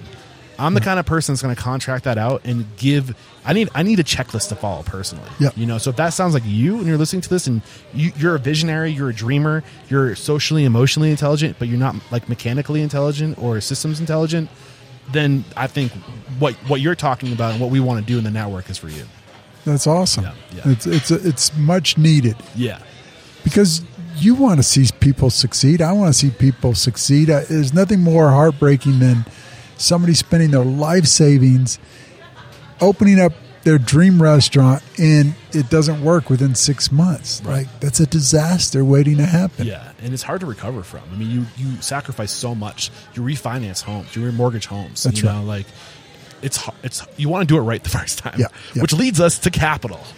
Well, let me Or did I see. cut you short? So management systems and experience. So I'll give you an example of what I mean by management experience, because there's a big difference between leadership and management. Right? Management, you're tackling and blocking and executing on projects or tasks. Right? It's very straightforward, black and white. Leadership is the soft skills behind inspiring people, motivating people, guiding people, coaching, teaching, mentoring. And those are very different, two different skill sets. Systems help on the management side, right? I had a dentist friend come to me and said, I'm at the end of my career, I'm selling my practice, but my dream has been to open up a restaurant. Can you help me? And I said, try to talk him out of it first. I said, sure, I'll help you, but you have to help me likewise. And he goes, what do you mean? I said, well, I have this passion for clean teeth, and I want to open up a dentist's office. He's like, what are you talking about? I said, exactly. What are you talking about? You think running a restaurant's easy? Yeah. And so I talked to him. He goes, well, share with me why it's so hard. And I would give him role play scenarios. So it's a Saturday night. You've got a busy Italian restaurant, and your 17-year-old hostess calls out because she's going to prom, and two of your servers were dating, and they broke up, and neither of them want to work together. So now you're down 3 people on a Saturday night. You're scrambling to get replacements in. When was the last time you managed a team of 15, 20, call it 17 to 28-year-olds? Yeah. Right? What's your experience level with that? And, there's so many scenarios I could bring up that take place in restaurants that it's mind-boggling. Yeah. And people just can't grasp. So I always recommend, come hang out a week with me. You really want to open up a restaurant, see what the real world is. And we're what I believe, have a tight running ship. That would be a great show. Scared Straight Restaurants. Yeah. Well, I would love, so we already kind of get that with, who's the famous television personality, Hell's Kitchen, I know Ramsay. Yeah. So he kind of already fits that, the drama and the emotions that fly around restaurants. I don't believe that's a healthy way to look at our industry, because there are a lot of positivity examples. He's starting to change his march a little bit. He's not marching to the same beat he used to. I think he kind of played out the tyrant, and I think that the world. I think this is an example of the world moving away from that, where it's not good for his brand. I think his publicists were probably like, time for you to be more gentle on TV. You're seeing. I don't watch a lot of TV, but I noticed the new version of him is a lot more gentle than the old version. Yeah, I haven't seen the new version, but I would love to put together or be part of a concept that I've been working on, where a group of restaurants that are operating at a high level, that are validated through a restaurant audit, that contain the necessary systems, contain strong management and leadership, and let others come and stage and learn the front of the house, the other components, not just the chef piece. How do we do that? Well, I got some ideas. Okay. Okay, so can we wrap up management experience? So management experience, not only do you have to be a good manager, a good leader, but you got to be able to teach, your replacement. Teach, how do you coach or teach a busser to become a great server? And how do you teach an average server to become a great one? And bartender, and all these numerous positions in this restaurant, because maybe in your career you haven't spent much time teaching people. So management systems are much more than just the paperwork behind it. It's also your leadership philosophy, your leadership style, et cetera, et cetera. Yeah, and we did a great episode with Nick Cirillo that I always echo, and it's this idea of building tangible framing for growth in your organization. So, like literally, if you get hired as a busser, like he pointed out, and you want to become a general manager, like here's the path to get to that point. Yep. Yeah, like I kind of heard that in what you were sharing. I love that. Yeah. Go ahead. Capital. Yes, time to talk about capital. So, countless times I've seen many new restaurant owners with great intentions raise money, build out a restaurant, and come in over budget. It's just, whether it's the contractor that went wrong or the oversight of the build out, or restaurants are expensive. Yeah. Okay. So many restaurants fail because they open their doors and suddenly they have no more fuel or capital to cover payroll, to maybe they want to do some marketing and advertising. Maybe they need to revamp and adjust their menu. And so now they're having purchasing problems. Right. Capital, everybody underestimates how capital intensive this industry is. Right. Yeah. And this is one of my biggest lessons. They say whatever you think it's going to take to open, double it. And then whatever you need to run your business for a year and a half with no money coming in, you got to be able to operate in the red basically for a year and a half is what they say. Well, you can do that. Well, who has that deep of pockets? Millionaires. Yeah. and who's getting into restaurants? Non-millionaires. Yeah. They want to become millionaires. Right. So here's one piece of advice that I'm constantly finding myself giving. I'll ask, okay, how much money do you have to invest in your restaurant? They're like, well, I'm taking out a line of equity on my house, and I've saved, $250,000, so I've got $500,000 to open up, a restaurant at 1,500 square feet. And I reply, so you're using all your capital? And they're like, yep. I said, no. Get a couple of investors, family and friends, pool some money together, and use your money last when you're in serious need. Yeah. Right? You're the safety net, right? Your investors understand risk.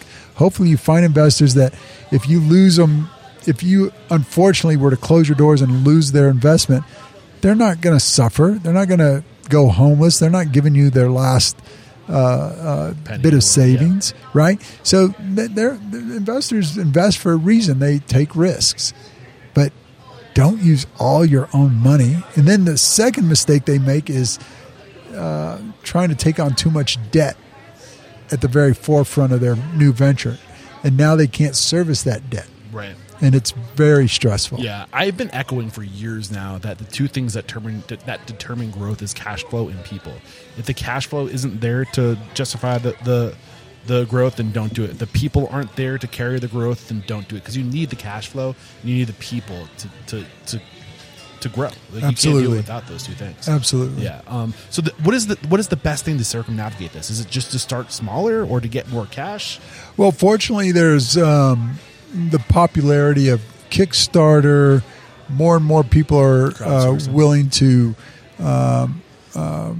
open up to investment in their community. So if you can project out to your community, I think more and more people are willing to invest or support. Like, for example, I know a group in Reno who was running short on their opening dollars to get their place open. And so they pre-sold $100,000 worth of gift cards. Holy cow. Yeah, I love that idea. Yep. Yeah, that's not the first time I've heard that. Yep. I love that. That's a great way to get liquid fast. So you want to be creative at the end of the day. Chef Rotaro did that in Seattle. I don't know if that name sounds familiar to you, but he sold like tons and tons. He had a huge following because he was a popular chef for other restaurants. And he took that following and he sold almost 50,000 or something like that worth of gift cards just to get open. That's a great approach. Yep. I love that. I'm going to take this opportunity to get a little selfish because when you said like lean on your community. So I've been pretty transparent about trying to take Restaurant Unstoppable 100% full time on the road. I already record all my interviews on the road, but I was going to get an RV. And I was going to live out of the RV and go from interview to interview and really take a journalistic approach. I was not approved for my loan. My debt to income ratio is killing me. I was $200,000 in debt when I became a commercial pilot. And I paid off $100,000 of my debt, but still my debt to income ratio, I think it's because I'm self-employed and I don't have like a track record of like, Yep. Anyway, if you want to support Restaurant Unstoppable by like sending me $10,000. Well, I'm not asking you. I'm saying if you're listening to this, like I'm just putting it out there because I feel like people tell me like you have enough people that listen to your show that would probably donate some cash to help you get the money you need for a down payment to get this RV. What about the other option? So let's talk creativity here. Now that I know you, now that I've been introduced to you, now that we've kicked off this relationship, you're more than welcome to couch surf at my place next time you're in the Tahoe area. Dan Dreyer would completely host you. And so you can book hotel rooms through restaurant owners. Right. You know, that's one option. The other option is I would donate gift cards from my restaurants to you that you could resell. Oh, that's interesting. You know, so for example, $100 gift card to Azul, you sell it for $75, right? Like, that's very commonplace online these days. Yeah. And if you have a couple hundred restaurants that you can get to donate $100, that's $200,000 right there, right? So if you get to $2,000, let's continue that conversation. So you got my interest. But where I'm at right now, so at the end of this road trip, as we're recording this, it's October 26th. I'll be back in New Hampshire in 2 days. I'm moving out of my apartment in the next 3 days after that.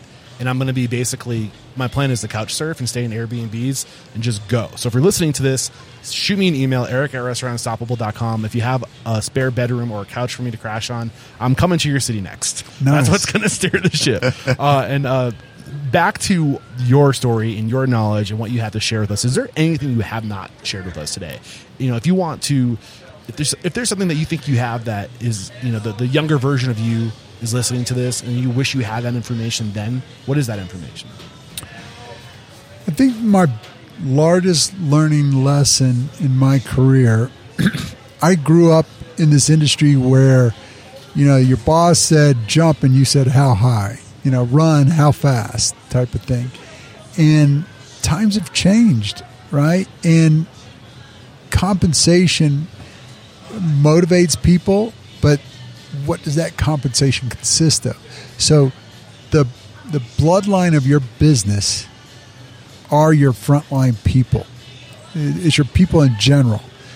I'm obsessive about emphasizing invest in your people, take care of your people, and the returns are multifold. Namely, when I chat with my team, they'll tell me, Ray, we do so much more than my last employer. You don't even understand. So they're comparing their experiences in their life. And why wouldn't you, as a business owner, want to leave a legacy or a reputation that your people feel loved? Yeah. Your people feel cared for? Like, that seems so basic, Eric, but I promise you, you and I could leave this restaurant today, walk down the street to 5 other restaurants, ask the staff, hey, do you love where you work? I would put money on that 4 out of 5 are going to say no. Right. And if you're doing it for the money, here's the truth is you'll never have enough. Right. It's like a drug. You're going to acclimate to that new lifestyle or that new, whatever that new hit is. That's going to become the normal hit. And you're going to need a higher hit to get that feeling, but it's going to get old. The love from other people never gets old. So the real question, I teach my team, and we live by certain rules and mantras and sayings, and I'll share with you a couple. One of them is good paper makes good friends. So if you're doing an agreement with a manager and you're giving them an offer letter and you're letting them know what to expect, put it all in writing. Make sure you can refer back to it. So that's one example. Another one is, let's see, I just lost my train of thought. Sorry. I'll come up with it again. But so the first one was good paper makes good friends. These are sayings, and this is around. I think what I said was, no matter how much money you make, you'll never be happy. But people, the love from people never gets old. Is that true? Yes. That. Thank you for reminding me. So I'm often asked, and they say, "Oh, what makes your group so special? Why does your team love working for their company?" And how do you get that family feel, et cetera, et cetera? And I said, look, top of mind is we take care of our people. And the other saying that I was trying to think of is you cannot manage what you do not measure. And so they always want to know, how do you take care of your people? So how do we measure taking care of your people? I'll give you an example. I ask managers to document on a daily basis, okay, in our daily recap, which employees stood out, which employees went above and beyond, which employees had a great attitude, which employees brought great vibes to the restaurant. And the way we reward, recognize, and appreciate has to happen weekly, has to happen. It's not always daily because you don't want it to be forced. It's got to be genuine and sincere. But we're handing out movie passes. Hey, Eric, you did a great job bussing today. But most of all, what I appreciated was I had 3 customers come up and said, Eric's one of the hardest working bussers I've seen. Here's 2 tickets to the movies. It's those small little touches. So the manager documents, I gave 2 tickets to this person. For this reason, I appreciated him in public with the team, in a pre-shift. Yeah. So we do, gift cards to Starbucks, gift cards to sushi, gift card trades with other companies in our community. We celebrate baby showers in our restaurant. You're having a baby? We're the host. Nice. We're supplying the food for free. We had a wedding reception here a couple weeks ago for one of our assistant managers. She was bawling when I told her it's our gift to her family and attendees. She filled up the restaurant and everything was comped. How do you think that made her feel? Amazing. How do you think that made the rest of the management team feel and the employees that supported that evening? Yeah. We need support from people that we're surrounded with. The people that we spend more time with the people we work with in restaurants than we do our own family. We need that same level of love. It's so important. I would challenge your listeners to start documenting the ways in which they care for their team. Yeah. I want to compound onto that. I think because you said something, what gets measured gets managed, I think is what you said. I know there's some apps, some like scheduling app, or like when you clock in, after you clock in or before you clock in, you get asked on a scale from 1 to 5, where is your level of happiness today? So if you get people that are like clocking in 3s, 2s, you get push notified. Like the management gets notified. Somebody here is not doing good. Like, let's go talk to them. Yep. I think, and if you get in 5s, awesome. But sometimes you just don't know. Yep. When somebody's not, they're flying below, their good spot. But so you need to like entice them to share. And technology is good for that. I wouldn't rely solely on it because the human touch is checking in. Hey, how you doing today? It's good backup, though. It's good backup. I love the way directionally it's headed in the right place. Yeah. I think, is there anything that has not come out of today's conversation? Now's the time before I start wrapping things up and asking you. I know we do like to talk a little bit about the future. We've kind of covered your whole career. We covered like your business ethos and where you are today. How do we go into the future more intentional? How do we stop becoming a reaction? I believe we're guilty of being a reactionary industry. We react to the market. We reacted ourselves into this corner. How do we go into the future more intentional and better? Well, I typically attend anywhere from 2 to 4 restaurant conventions on a yearly basis. I take a team of 10 to 12 managers to Vegas for the restaurant and bar show. It used to be called the nightclub and bar show. As a getaway, as a treat, as a learning professional development opportunity. They love it. And I take another group to the National Restaurant Show in Chicago, the biggest restaurant show of the year. I think it's crazy. It's overwhelming. I love it. It's like Mecca for restaurant owners. And while I'm there, you have to be a student of this industry and constantly be on the lookout for what's shaping and changing the way we operate. And far and away, technology and robotics are being developed, and they're at the forefront of what we're doing, because it's never been a more difficult time to run restaurants than it is now as it relates to our margins. Right. Labor is going through the roof. Inflation's through the roof. Food cost is at its all-time high. You're going to have to learn as a restaurateur to work with less resources and do more. Right. And I think that's why tools like Restaurant Systems Pro, like Toast, like Spot On are so important, because when you invest in those platforms, you're almost investing in the process that you plug the people into, right? Where like it's harder and harder to create systems that are as fine-tuned as those in today's world that integrate with the digital world. You have the system built. Now you have to now you can put your focus on finding the people and not being bogged down by the build out of the process. I would add to that it's a highly competitive point of sale world out there, and as you do your due diligence and research, it's critical that your team finds the tools intuitive, accessible, easy to follow, supporting them, because there's a lot of technology out there, and you just want to simplify it for them. Yeah. Was there a reason why you're working with Spot On? What's going on with Spot On? So I'm an advisor for Spot On, along with Michael Mina and some wonderful, highly rated restaurateurs. And we joined early on because we believed in the vision that they had and the commitment to supporting. They view themselves as partners with their restaurant clients. So what differentiates one technology company from another is the level of support. Yes. I was hoping you were going to say that. Yes. I was biting my tongue.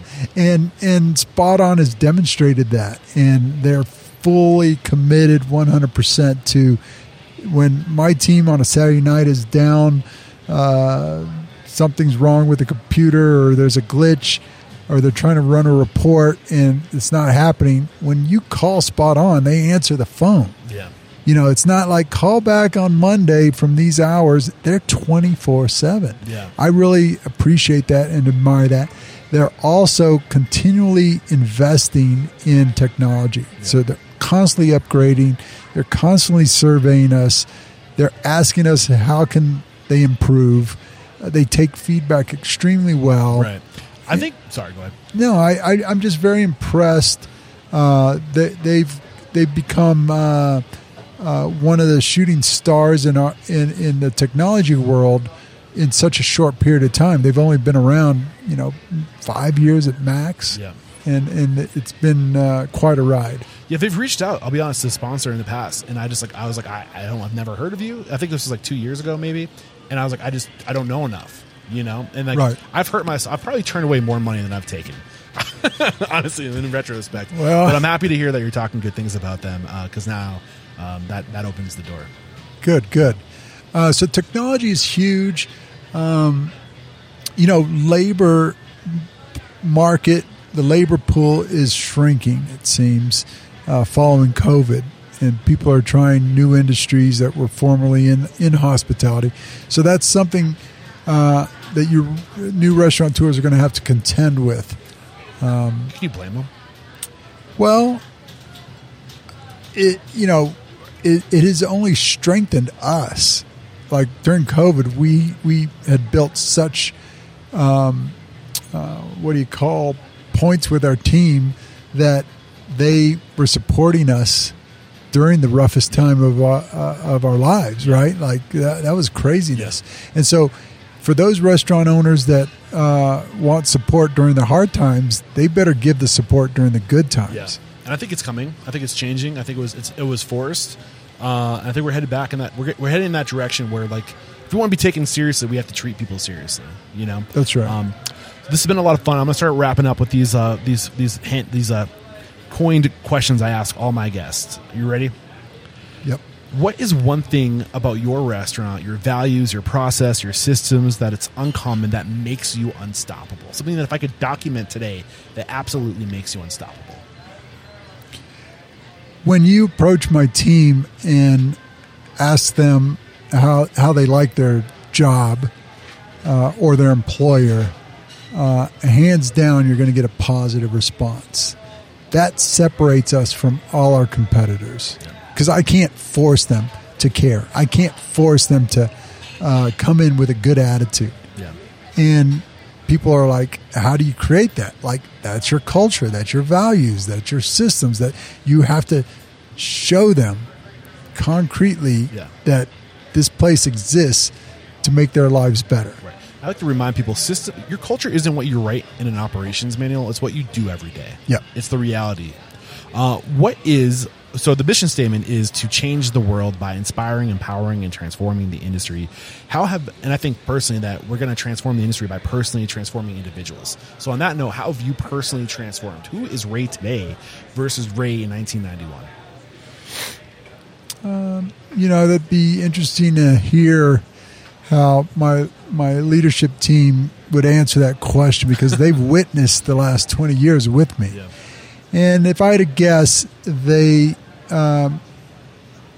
would say that I've become more open-minded, more flexible, whereas in the early 90s, I was doing it the chain way. I was doing it the way the big companies like, no, that's black and white. There's no room for interpretation. You either do it or you don't. Right. Whereas, I'll give you an example. I had a manager, we were doing their annual review, and they were eager to see what kind of pay raise they were going to get. But they posed the question like, can I forego the raise? I'd like more paid time off.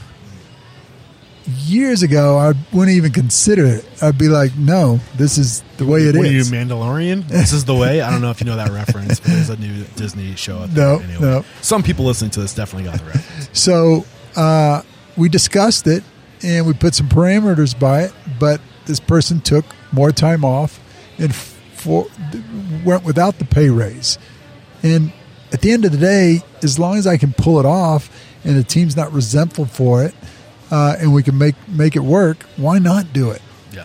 Right? So I've become less, where I used to, early on, I used to think leadership was about being the disciplinarian, being holding people accountable.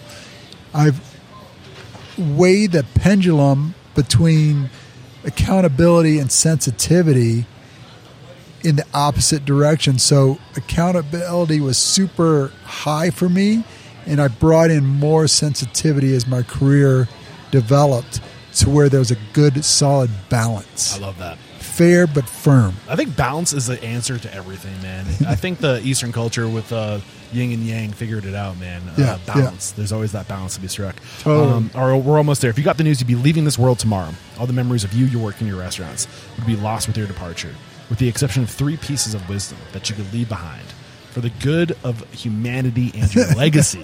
What are those 3 pieces of wisdom? Give your business away, which I've said already in this podcast. 1. In other words, my transition out of this group is handing it over to my management team. Sure, they're going to, pay me something for it, but I'm going to structure it to where they continue as leadership, because I'd feel horrible bringing an outside investment group or new owners and saying, hey, you guys, I sold out. Thanks a lot for all the years. Here's your new boss. Yeah. I can't do that. Yeah. So give it away is one. What's 1? 2 is live your life so that your legacy is meaningful. Basically, what will you be remembered for, right? And I've already expressed in this podcast that it's about taking care of your people. So that's number 2, I would say. What's number 3? Number 3, make sure all touch points of your business are win-win-win. So community, suppliers, shareholders, team members. I love this conversation. This has been a lot of fun. Thank you so much, Ray. And I'm really trying to get out of the way of deciding who becomes a guest on Restaurant Unstoppable. I think success recognizes success, and I think the industry should point to people who should be made an example of. So on that note, who do you believe I should talk to? Who do you respect and admire in this industry? If multiple names are coming into your head, do not be shy. Call them out to be featured guests in the show. Well, I had already mentioned Aaron Novoshin, who's the current. Wrote his name down. Yeah, he's the current CEO of Starbird Chicken. It's a concept out of the Bay Area that's wildly successful right now. He's also co-owner in Pacific Catch out of the Bay Area. So he's got wonderful concepts he could share his experience, and he's just a great human being. He's somebody I consider a good friend. Mike Hislop has always been a mentor of mine. Mike has been CEO of Chevy's, Il Fornaio, Corner Bakery. He sits on multiple boards. He's also in the Bay Area. Incredible. So those, you said Chevy like the car company or Chevy like a... Chevy's Mexican chain. Got it. Is that two E's or two V's? CHEVY''S. Okay. So Corner Bakery, Chevy's Mexican, and... Il Fornaio. Okay.